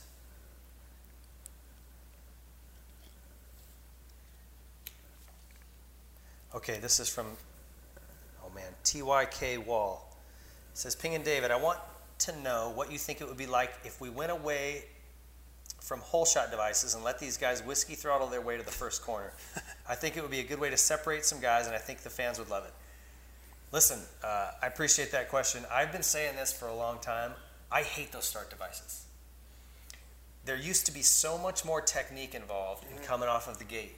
Imagine the horsepower of a 450, whether you're talking about sticky, tacky dirt or these metal grates they got now. That feeding of the power, and body positioning and having to just do everything you can to keep the front wheel down and deliver that power smoothly. There was so much skill involved in that. And now you watch these guys, they basically just drop the clutch and, they've got a light on their The bike kind of does it. Yeah. You've got the revs and the traction control, and you've got a metal gate, so it's the same. And, you want to see things evolve and get better. But that's such a critical part of the race that it seems like you want to put some rider ability back into it. So I agree with you. I'd like to see that thing go away. And I think there's a safety component to it too, especially a short start like this. It would separate them more. Yeah. There would be the more skilled riders riders all be packed. would be out front, and there would be a bigger separation between those who got it right and those who missed. Right. And what I was going to add to it is the difference is so drastic. If you watch what we had in the 80s, I think Jeremy was one of the first to start moving his feet around in front of the foot pegs, and then really hugging the bike and then shifting with his boot. So he didn't have to pick his foot up and do all that. We were trying to get so much weight over the front end that we had our legs and our knees behind the foot pegs, so we were laid out over it. Like, it took that much to keep the front end down on our 250, which at the time didn't even put out as much horsepower as these 250 two-strokes or four-strokes do. Yeah. So they're on, I can just imagine how hard it would be to, that would be, add another element. Heck yeah. I like that. I think it would be cool to see that go back. Sometimes you take a step too far and it just makes it all too easy. I think make the riders have to figure that out. All right, let's see if we can find another one here. Let's see. Is it possible, this is coming from JD Herrera 18, is it possible for anyone outside of the top 10 in both classes to make a decent living in Supercross? You know, we were chatting a little bit about this earlier. Top 10, I mean, maybe there's some guys in 10th, 12th, 13th that are making decent money, but if you're just a guy who's, I would say 15th to 20th, I don't know that you're making much money. No, I think it costs so much. Yeah, I mean, you'd have to do it for a lot of years, you know, to ever get it to accumulate to anything. And it depends on what kind of a living you expect to have, you know. Do you live in a trailer park, or do you want to live in a, you know? Yeah, I mean, you got to be in the main always, and probably in the top 15 to be making a living. In the 450 class, obviously. These guys are out on their warm-up lap, and before the 450 mains, you got a little bit of a gap since the 250s ended, so they've got enough time to go out there with the tractors and fix a bunch of stuff. So you get into a little bit of a situation like they had in their heat races where the track is pretty fresh. Yeah. Another look at Webb, just, does that bike turn or not? Right there, I think that was his mistake. Could have been. I think he was thinking, let me go inside that rut. Maybe. That's what it looked like, because the way the wheel was turned. And it was just too loose. Probably been better just to stay in the rut and then wait a little later in the race to start ducking underneath that. But it's something I definitely want to keep an eye on, because you make that big of a chassis change, and you know, you're picking up some time in the whoops potentially, but that was a really strong point of that motorcycle. Yeah. And it's been that way for years. And to see them do something, you know, I would. It's a little bit surprising like, if they go away from it. It's a little bit like the horsepower. You know, I always wanted a little bit more bottom end, but then you sacrifice some top end. And with suspension and the, you know, you give up a little of this and you get that. Yep. So you have to make up your mind. Do you want to set your bike up for the whoops or for the corners? Do you want to set your bike up for the start or the track? You know, so I know that talking to Skip Norfolk back in the days, it was working with McGrath, he would just ask him, do you want your bike to be good in the whoops tonight or off the start? How important do you think? You know, and so they would just weigh everything out and decide, okay, the odds are and the stats are, we need a start. I'll figure out the whoops, I'll jump through them or whatever, but I need a start. And so they'd set their bike up like that. And with the frame, that's not something you can modify. You can fix power, you can fix suspension, but once you make a decision with the frame, that's solid. It. Yeah. They're showing the ruts here in these start lines. That's something that when we talked about gate position, you know, the difference between 4th gate pick and 10th, that's why it's so important. Yes, it's a metal grate even across the board, but those ruts out front, you'll get a hole, and you can't really tell there, but some of those holes will be 8, 12 inches deep by the main event time. And crooked. It might be a great position, but the hole is terrible. You know, actually, Rick Johnson used to always say, condition over position. Yep. He would look for just the best line past the gate, even if it wasn't in the best spot, because he knew that if he could drive good for that first 20, 30 feet, you know, the writing's on the wall then. You're either in front of the guy beside you or you're not. When you look from Tomac on the inside, then you get Barsha, and it's just good guy, good guy, good guy, good guy, Yeah. all the way, almost completed it outside. Every single guy in this race is capable of getting a great start and running up front for the first several laps, if not the whole way. Good look from the far inside of Tomac there. Oh, the nerves. There we go. I'm nervous. My I'm not hands even are sweating. racing. Yeah, it's good stuff. Yeah, I mean, you look at this list, definitely everybody inside the top 10. If any one of them won tonight, you'd be like, okay, yep. And there's still Cianciarulo and Anderson. Here we go. Revs are up, gates down. Here we go for the main event. Up, Eli Tomac got shut off pinched. hard. Sexton. Kenny and Sexton. Kenny. Wow. Well, to your point, Honda's been doing their homework, looks like. Wonder how Sexton will race into this inside. Yep. Oh, is he going to do it? Polite. No. Polite. Webb's up there. AC's up there. Barsha. Barsha's right there. Let's see who else got good starts. Anderson's up there. He's in like 6th.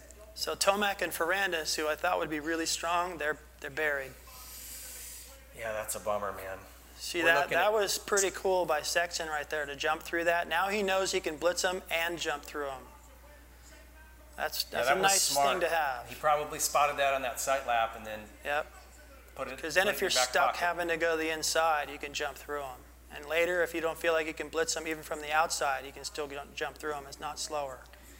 Much slower. This is something in this class that's so important, is to be able to have an alternate line. And the tricky thing about it is you go all day long and they're in pretty good shape. Like, you have to skim them. A lot of times you can't even jump through them early in the day. Then they'll shape them up again for the heat races, so they're fresh for the heat again. And it's not until you ride around this parade lap that you see, okay, I could jump through these. I need to go wheelie over the set whoop and then 3, 3, 3, Yep. or, you know what I mean? You've got to just look at it, put it together in your head, and then execute it first lap. Malcolm's not in too bad of a position here. He's able to check everything out. There you see Tomac. It's a lot of talent, man. Yeah, this is really good stuff. I don't remember seeing, I've heard it a lot and been tempted to say it myself, but seriously, I don't remember seeing this kind of depth. Every one of these guys can win. Look at McElrath up there, too, with a great start. So what's happening is, while Honda, Roczen, and Sexton are seeming to be in the clear and checking out, these guys got to worry about protecting the inside and all that stuff, and it slows the pace down just a touch. So that's giving them a little bit of a freedom out front to perhaps pull a gap that's going to be hard to reel back in. Yeah, and if you're Sexton, as long as Kenny isn't slowing you down, you might just be better off tucking in with him and going. Let's go. Let's go 5, 6, 7 laps at speed and see if we can get a little cushion between us. Yeah, I don't think Ken's going to hold Sexton up. He's pretty fast. No, he's going. Look at all these guys going inside, even going wide. Tomac goes wide to blitz. He didn't really make up any time. So as they get that cupped out and beat up, jumping does become a better option. It's part of why Coops, even though he wasn't great at blitzing whoops, he always figured out a good jump rhythm, and he would make it work. So McElrath is like, wow, so this is what it's like up here. Like, here comes another guy and another guy and another guy. Yeah, that's so much pressure. He's solid, but these guys are just a little bit more solid. They probably expect to be ahead of him and in that position more than McElrath does at this stage of his career. And it's tough when you get one guy goes by, then another, Yeah. another, and you start to go, wow, You're like, well, I don't okay. belong here. Okay, I don't mind that guy just got me, but, okay, I'll just settle back in, but you can't. I mean, look at the pressure he's got. Yeah, see, Eli goes wide. He doesn't make any time. Even skimming through good, he's not making time up. Now it's no faster. Now it's just insides, and if you can still get through the section just as fast, then get to the inside. Shorter distance, good rhythm. And when you're jumping through them, it's not as risky. And when you skim them, if you hit one a little weird, then it messes you up. We're jumping through them. It's pretty consistent. Oh, McElrath cased that one. He loses another spot. Yeah, he was jumping through. Lost his momentum. Oh, Malcolm almost goes down over there. He clipped the back of his tire. So when you're going down that straightaway, you see Sexton and Roczen all the way. They've already finished that straightaway and the next straightaway. They're in the mechanics area already. So you start kind of thinking, well, no way we're going to catch those guys. Sexton's got that jump line down smooth. The other thing about jumping, it's always an energy saver.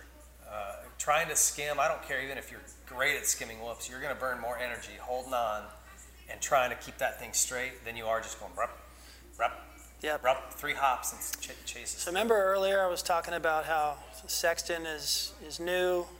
He's the young guy. He doesn't have the experience, and I could relate to him because when I signed with Honda, there was a lot of good guys already there.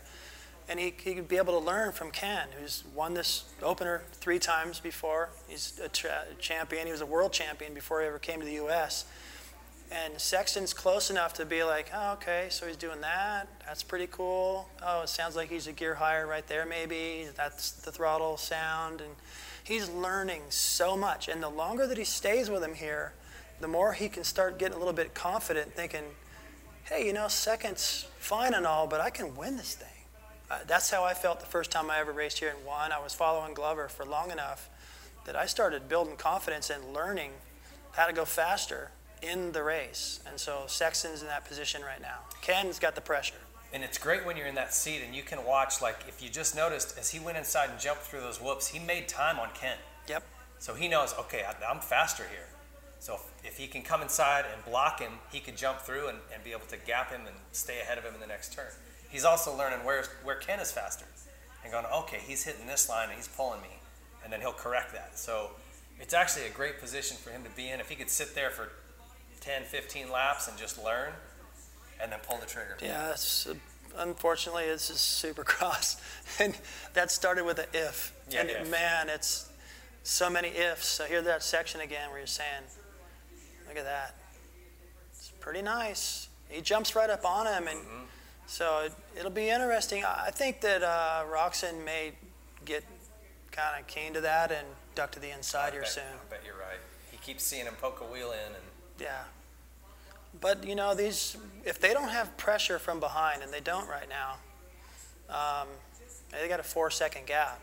That's plenty of time to be patient with each other. But Ken is starting to show a few little flaws, and Sexton has got the inside down the straightaway. You can tell Chase wants this. He's not just going to let him go. Yeah, Ken cut over. He could sense it. I just wonder how aggressive will he get? Will he make contact with him here? Round 1 with your teammate? It'll be a love tap, but he was going to have to. There's going to be something. I don't see how he's just. Ken's going to have to blow it and give it to him. Otherwise, you're going to have to get in there and bump just a touch. But look at this. Here it comes. Yeah, he's still being nice. And the way that he's racing Ken, they're not slowing each other down. Like, I didn't think Ken would, Wow. I didn't think Ken would hold up Chase. I just Here he goes across the inside. Not quite But enough. it does look like right now he is just a tad. It seemed, I don't know what you think, but if Sexton were able to make this pass, I think he'd pull out a pretty good gap. I think you're right.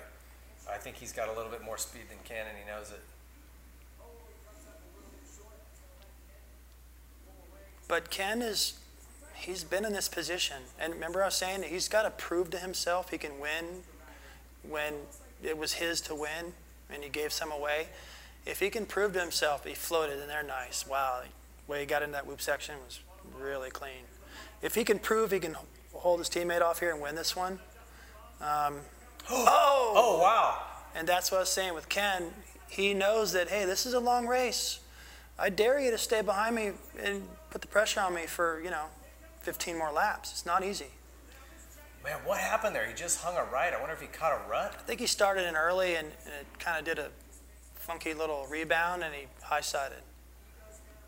He was lucky to save it the way he did. He could have gone over that berm and that would have been Yeah, it was a good recovery. an extra 20 seconds of time. And here comes Barsha. When you're trying to relax, you can't with him behind you.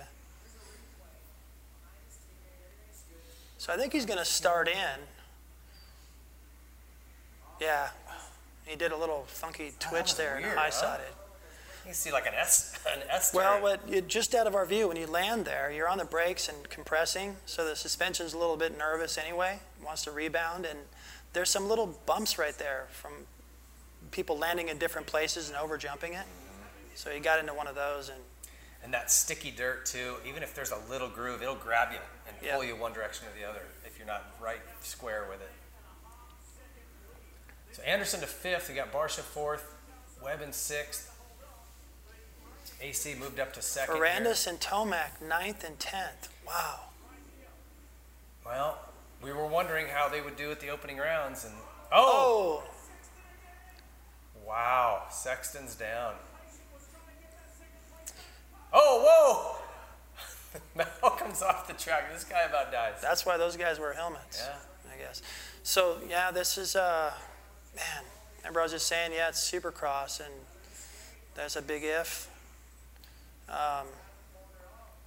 Man, it just shows how fast things can go sideways. I mean, that wasn't that big of a mistake. He just got a tiny bit off line, and he was trying to put it back together, and then front wheel tucked.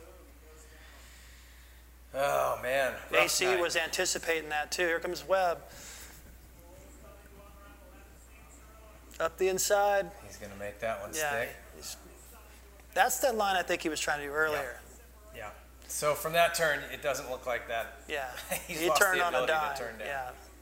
That's the stuff that bike does that you saw Dungey do, that you can see Musquin do, and you've seen Webb do. That's just, it's beautiful. So although Barcia's 11 seconds back, he is in second, and the whole idea of him winning this thing for 4th time in a row, which would break Jeremy's record, that's possible. Especially when they get into lap riders, that shakes things up a lot. There's about 10 minutes left of this race, so it could happen. Ken is historically pretty solid at these opening rounds. I can't see him blowing a 12-second lead. What tends to happen, though, that we highlighted is that he sometimes starts to get a little bit nervous and slower and give these things away down the stretch, and Roczen tends to pick up the pace down the stretch. So Webb, yeah. There's that to look for. Although he dropped a second that lap, he's got a lot of company behind him, and that's going to push the pace. Barcia, that is. Well, and I'll tell you, we got another rider down, Musquin and Malcolm Stewart. My guess is they connected in that turn. Let's see if they'll replay it for us.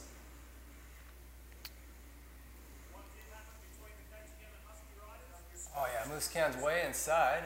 Wow. That seems like a kind of a brain fart on Malcolm's part, huh? Like, he was obviously there. Yeah, he's kind of putting his arms up like, what are you doing? I don't know that Marvin needed to move over that much to make that pass stick. Perhaps they were already kind of arguing over their lines before that, and Marvin once again was like, I'm tired of it. Get out of my way. Is that pass had just a little bit of attitude in it. Look at Jason Anderson. Yeah. Up into 3rd on his debut ride on the Cowie. That's a great ride for him. Bringing Webb with him. So Barcia's cut a second off, but again, if you're looking at 9 minutes left.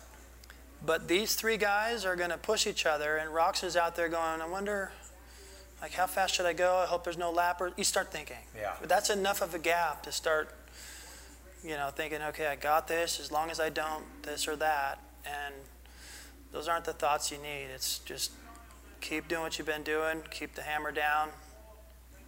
Because if these guys tear into his lead even half and cut it down to 5 or 6 seconds, the pendulum swings to these guys and totally away from Ken. Anderson looks like he's coming too. Yeah, I don't think he's done. I like that line he just took there too. Getting into the whoop section, he just dodged the rut, dodged everything, and made his own track. Kept his momentum up. I think one thing that could really shift this is if Ken makes a mistake. Yep.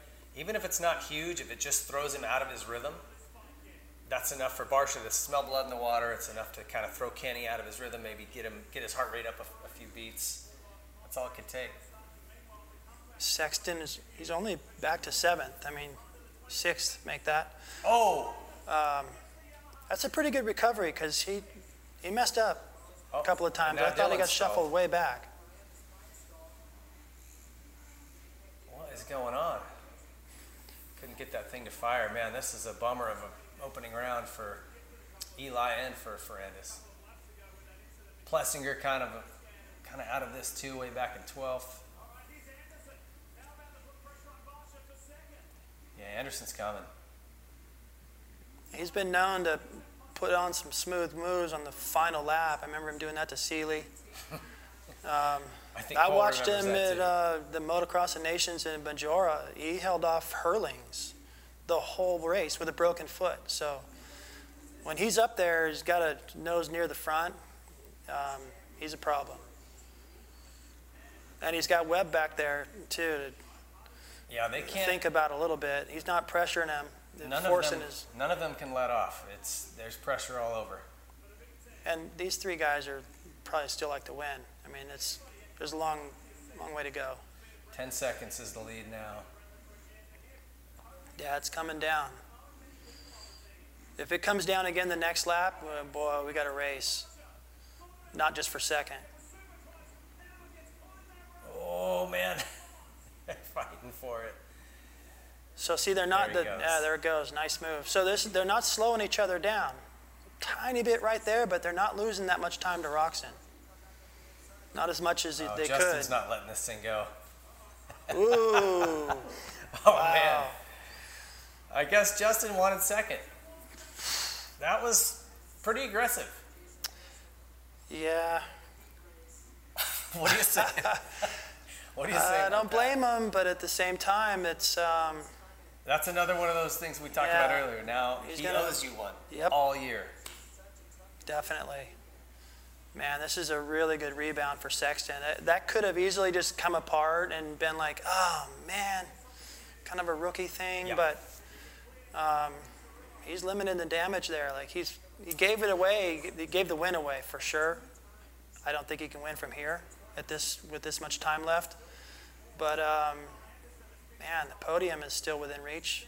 He's definitely going to get AC. Well, here it goes, and he might be able to catch Webb, depending on what happens here. Maybe not. But a fourth after what he did is a great finish. So Roczen pulled it back out. Oh, Webb went by Barcia. But notice they lost time, so something must have happened. Barcia must have made a mistake. Yeah, they probably had to do a little, jockeying for Webb to get that position and gave up a little bit of time. So let's see what Webb, who has run Roczen down before.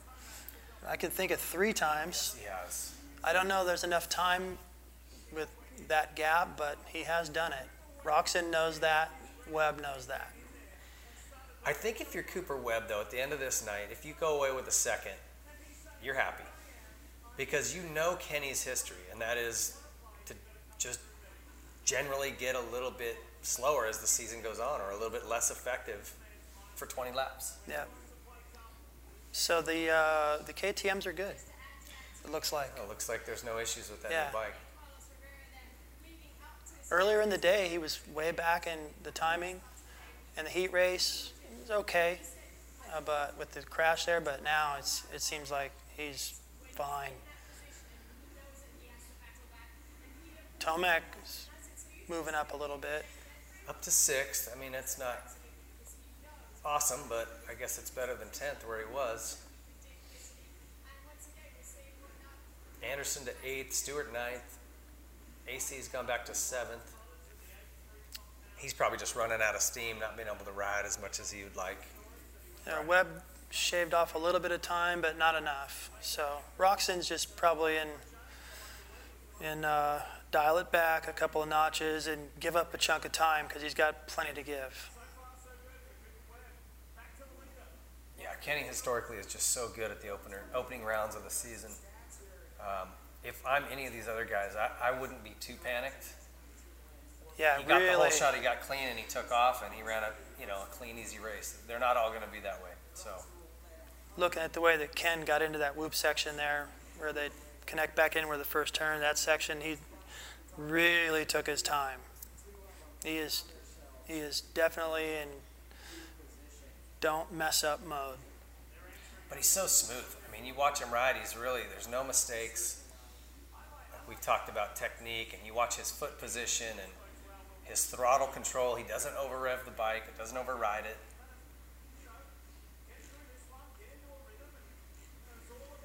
Yeah, it doesn't look special there, but he got that gap early. And all that monkey business going on behind him, that gave him the gap, that afforded him the ability to take his time like he is here. Sexton can move up some more. He can get to fourth. Wow. Here he goes. Fourth. Unless Musquin takes him down again here. I don't know.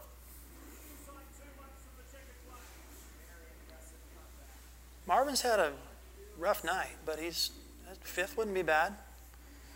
Oh, watch this. He's not done either, though. Oh, he lets him go. Yeah, I was just checking him.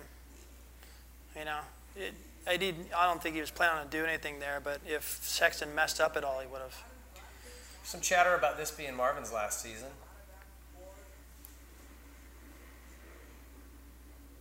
Considering the kind of night he's had and some of the scuffles and stuff, he's doing okay. I think that he had some bad luck for sure.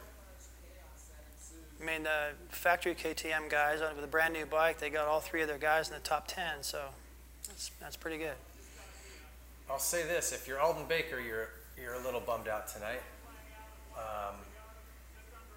Yeah. All your guys are not in a great position at the moment. 5, 7, and 9 at the moment. Yeah, Ken, that final lap, just okay, two. Really taking his time. Really probably enjoying this too. I think historically, just over half of the time that the rider that wins the opening round goes on to win the championship. Your odds are slightly in that favor. Yeah. It's subtle, but it's just so slight. For a while there, if you won the opener, you did win the championship. I mean, I was one of those guys in that long line. Yeah, good for Ken. I'll tell you, their bikes look good. They've definitely done their homework over there this year. Yeah, you'd have been pumped to have Sexton back there in second, but then again, as much of a team they are, this is an individual sport, so he's got a nice gap. So his plan, take the summer off and get healthy and come back kicking. Stoked. Looks like it worked. Oh my gosh, right at the end. Who got it? Musquin got him back. What a finish. Wow. Great ride. So Roczen, Webb, Barcia, Musquin, Sexton, Tomac, Stewart, Savacci. That was a solid ride for Savacci. He kind of snuck in there. Yep. 8th.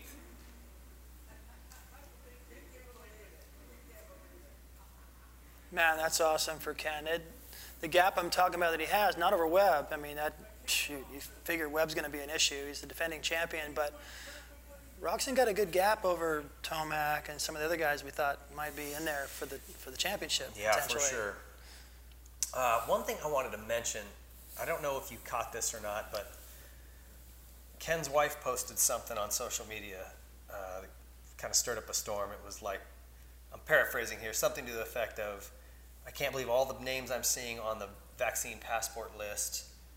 I hope you guys get so busted, the truth always comes out. So alluding to the fact that a lot of these riders submitted vaccine passports and they're fake, right? And we know a lot of these riders don't want to take that, but if you don't submit one, you're subject to a test at every round that you have to pay for, which they can afford it, it's not a big deal. But if you test positive, you're out for the weekend. So Ken is putting himself in a position where I'm assuming he didn't turn in a vax passport. He's going to test every week. If he tests positive, he can't race. Yeah, thought about that back when this stuff started. And can you imagine? You got a guy that's won the first race. Gets third, second, wins another one. He's got a good gap. Oh, you tested positive. You can't race. That can happen. I don't even want to think about it, but you asked, so yeah, it's stupid. I can't stand it, and I don't know what to make of her whatever she put out there. But It could happen. It could happen. And So you savor moments like that, regardless of that stuff. Anything else, during the week, you jam something and you can't race. Anything can take them out, but that extra element, that's a bummer. It's a bummer. Yeah. And the thing that drives me nuts, and I don't want to politicize any of this, but you can still get and spread COVID even if you're vaccinated. So they turn in this card, whether it's real or it's not real, and now they don't have to test, but Ken does. Yeah. I mean, it's a goofy system. Yeah. Well, it seems like he's like, this is my move, and then everybody else made their move. So it's like, it's like one time at LA, we had just to change the subject a tad, but it's similar. They had a race at the Coliseum where they wanted to make it exciting for the fans. So if you were in the top first and second place in your heat race, well, then you had to start in the second row for the main, kind of mix it up a little bit. So I think Rick went out and he won his heat. And the second heat, the guys that were in first and second sandbagged. The next heat, the guys sandbagged. And then Rick's like, wait, if I'd have known you were going to do that. So, it's just. That was the Rodeo Cup, right? Yeah. He went out and. Yeah. That was a good idea, except the riders, as soon as you put something out there, people are going to take advantage of it. So I can't imagine this happening to Ken. I hope it doesn't. I really hope it doesn't too. Yeah. And I don't know what the answer is other than, yeah. If you can't beat them, join them. Turn in one of those vax cards and just go, here, I got vaccinated this week. Well, it looks like, we are in for a real series because there's some guys that didn't shine tonight that are going to. Yeah, absolutely. Yeah. Let's see what Ken's got to say here.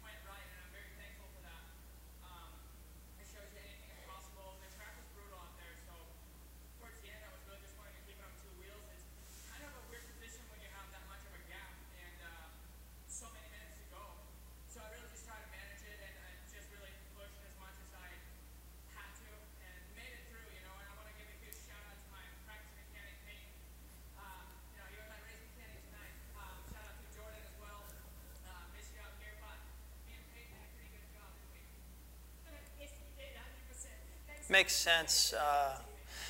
The way he acted after that, he rode over to his mechanic. He's just kind of in disbelief. Not like, well, I can't believe I won.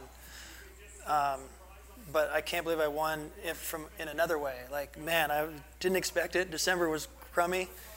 And, maybe that was a good thing. Took a little bit of the pressure. He got the starts and he rode well. But, sometimes when you just talked about it before the main, if you expect more, sometimes you push it too much and blow it. I wonder what he meant by a bad December. I wonder if he probably was just sick the week wasn't. The month wasn't going good. There was holidays and rain, and maybe a practice crash, or wasn't feeling like, dang it, I should be in a better position and turning in better laps, feeling better, and he wasn't where he wanted to be, obviously. So the pressure was off.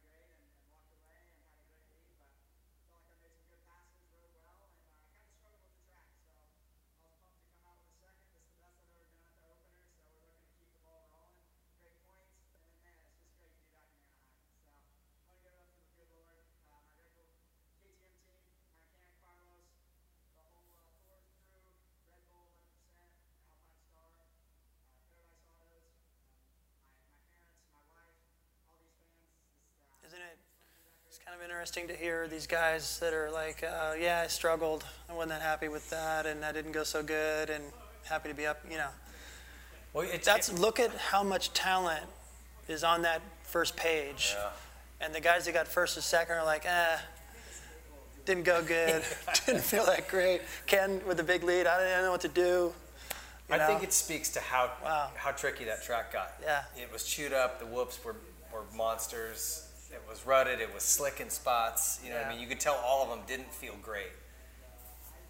Yeah, I mean, probably if they didn't feel great, then, work your way back through the field. Yeah, right. Probably the one guy that did feel pretty good, but just like, I blew it a couple times, was Sexton.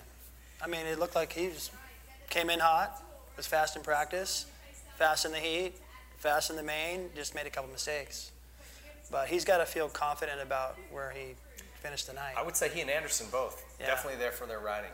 Yeah. No surprise here.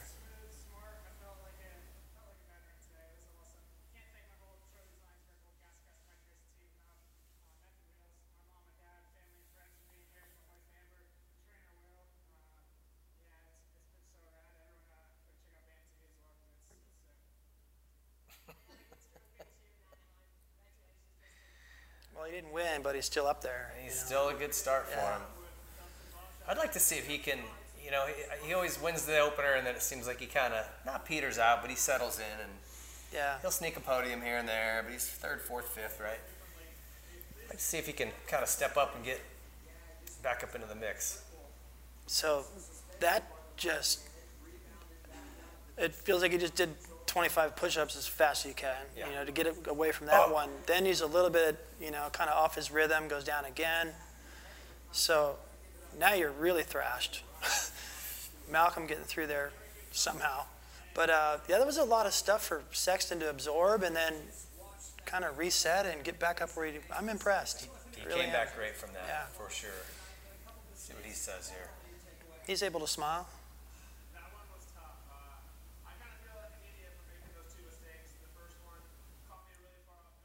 He's not even sweating.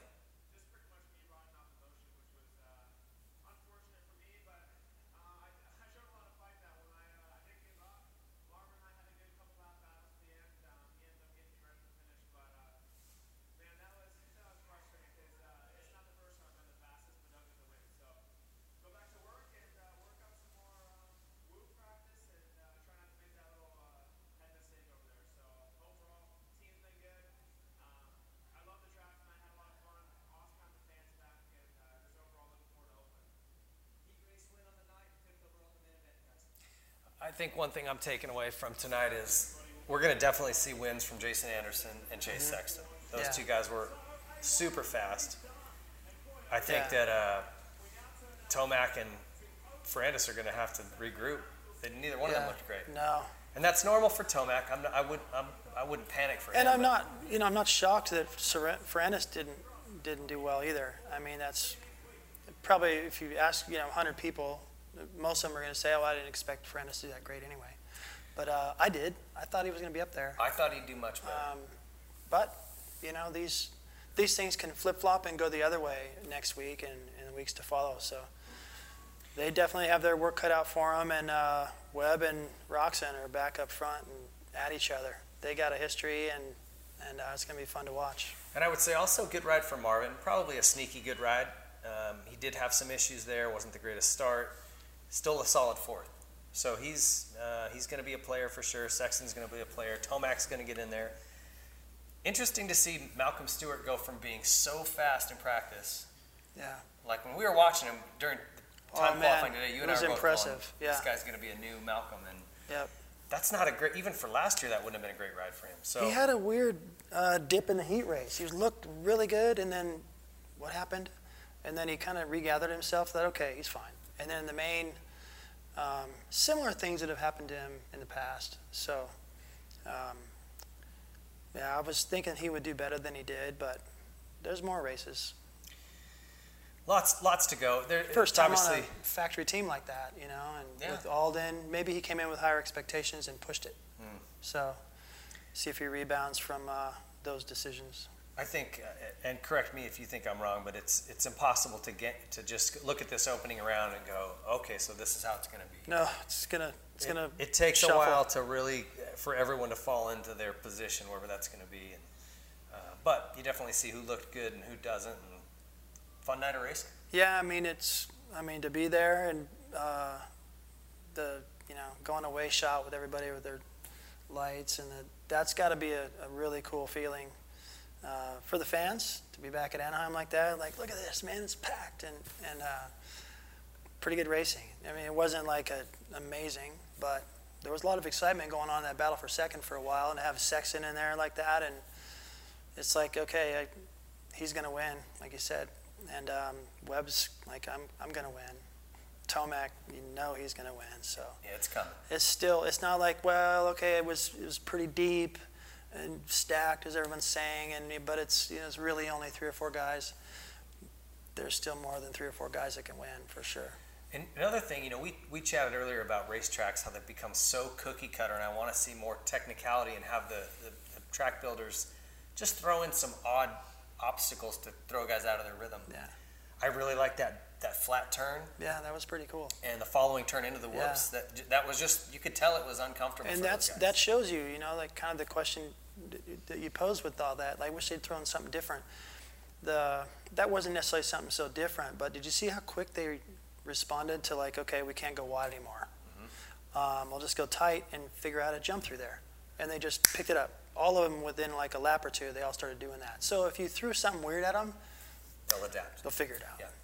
But that made for mistakes and good racing, and you know what I mean? It gave them a place to pass, whether they were coming into block or a guy could square it up and come down. Yeah. I hope that they keep that up. Just some different obstacles, bigger whoops, because that was giving guys fits all night. Yep. And the speeds were low. Sexton went down probably as hard as you could go down on those whoops, and he bounced right up. Yeah. I've always thought, man, build the whoops big again, but just don't let them get a head of steam into them. Yeah. Build them right out of a turn. Yeah, that whole era when McGrath was winning, it seemed like the tracks were really technical and things were super peaked, and the speed was a little bit lower. Mm-hmm. And if you messed up, it was kind of, like Sexton could rebound from that. And when you start speeding things up and everyone's going really fast and you go down, it's a mess. Yep. And so I'd prefer to see more technical tracks from that aspect, where the riders have to respect it a little bit more. And if you do make a mistake, it's not so bad.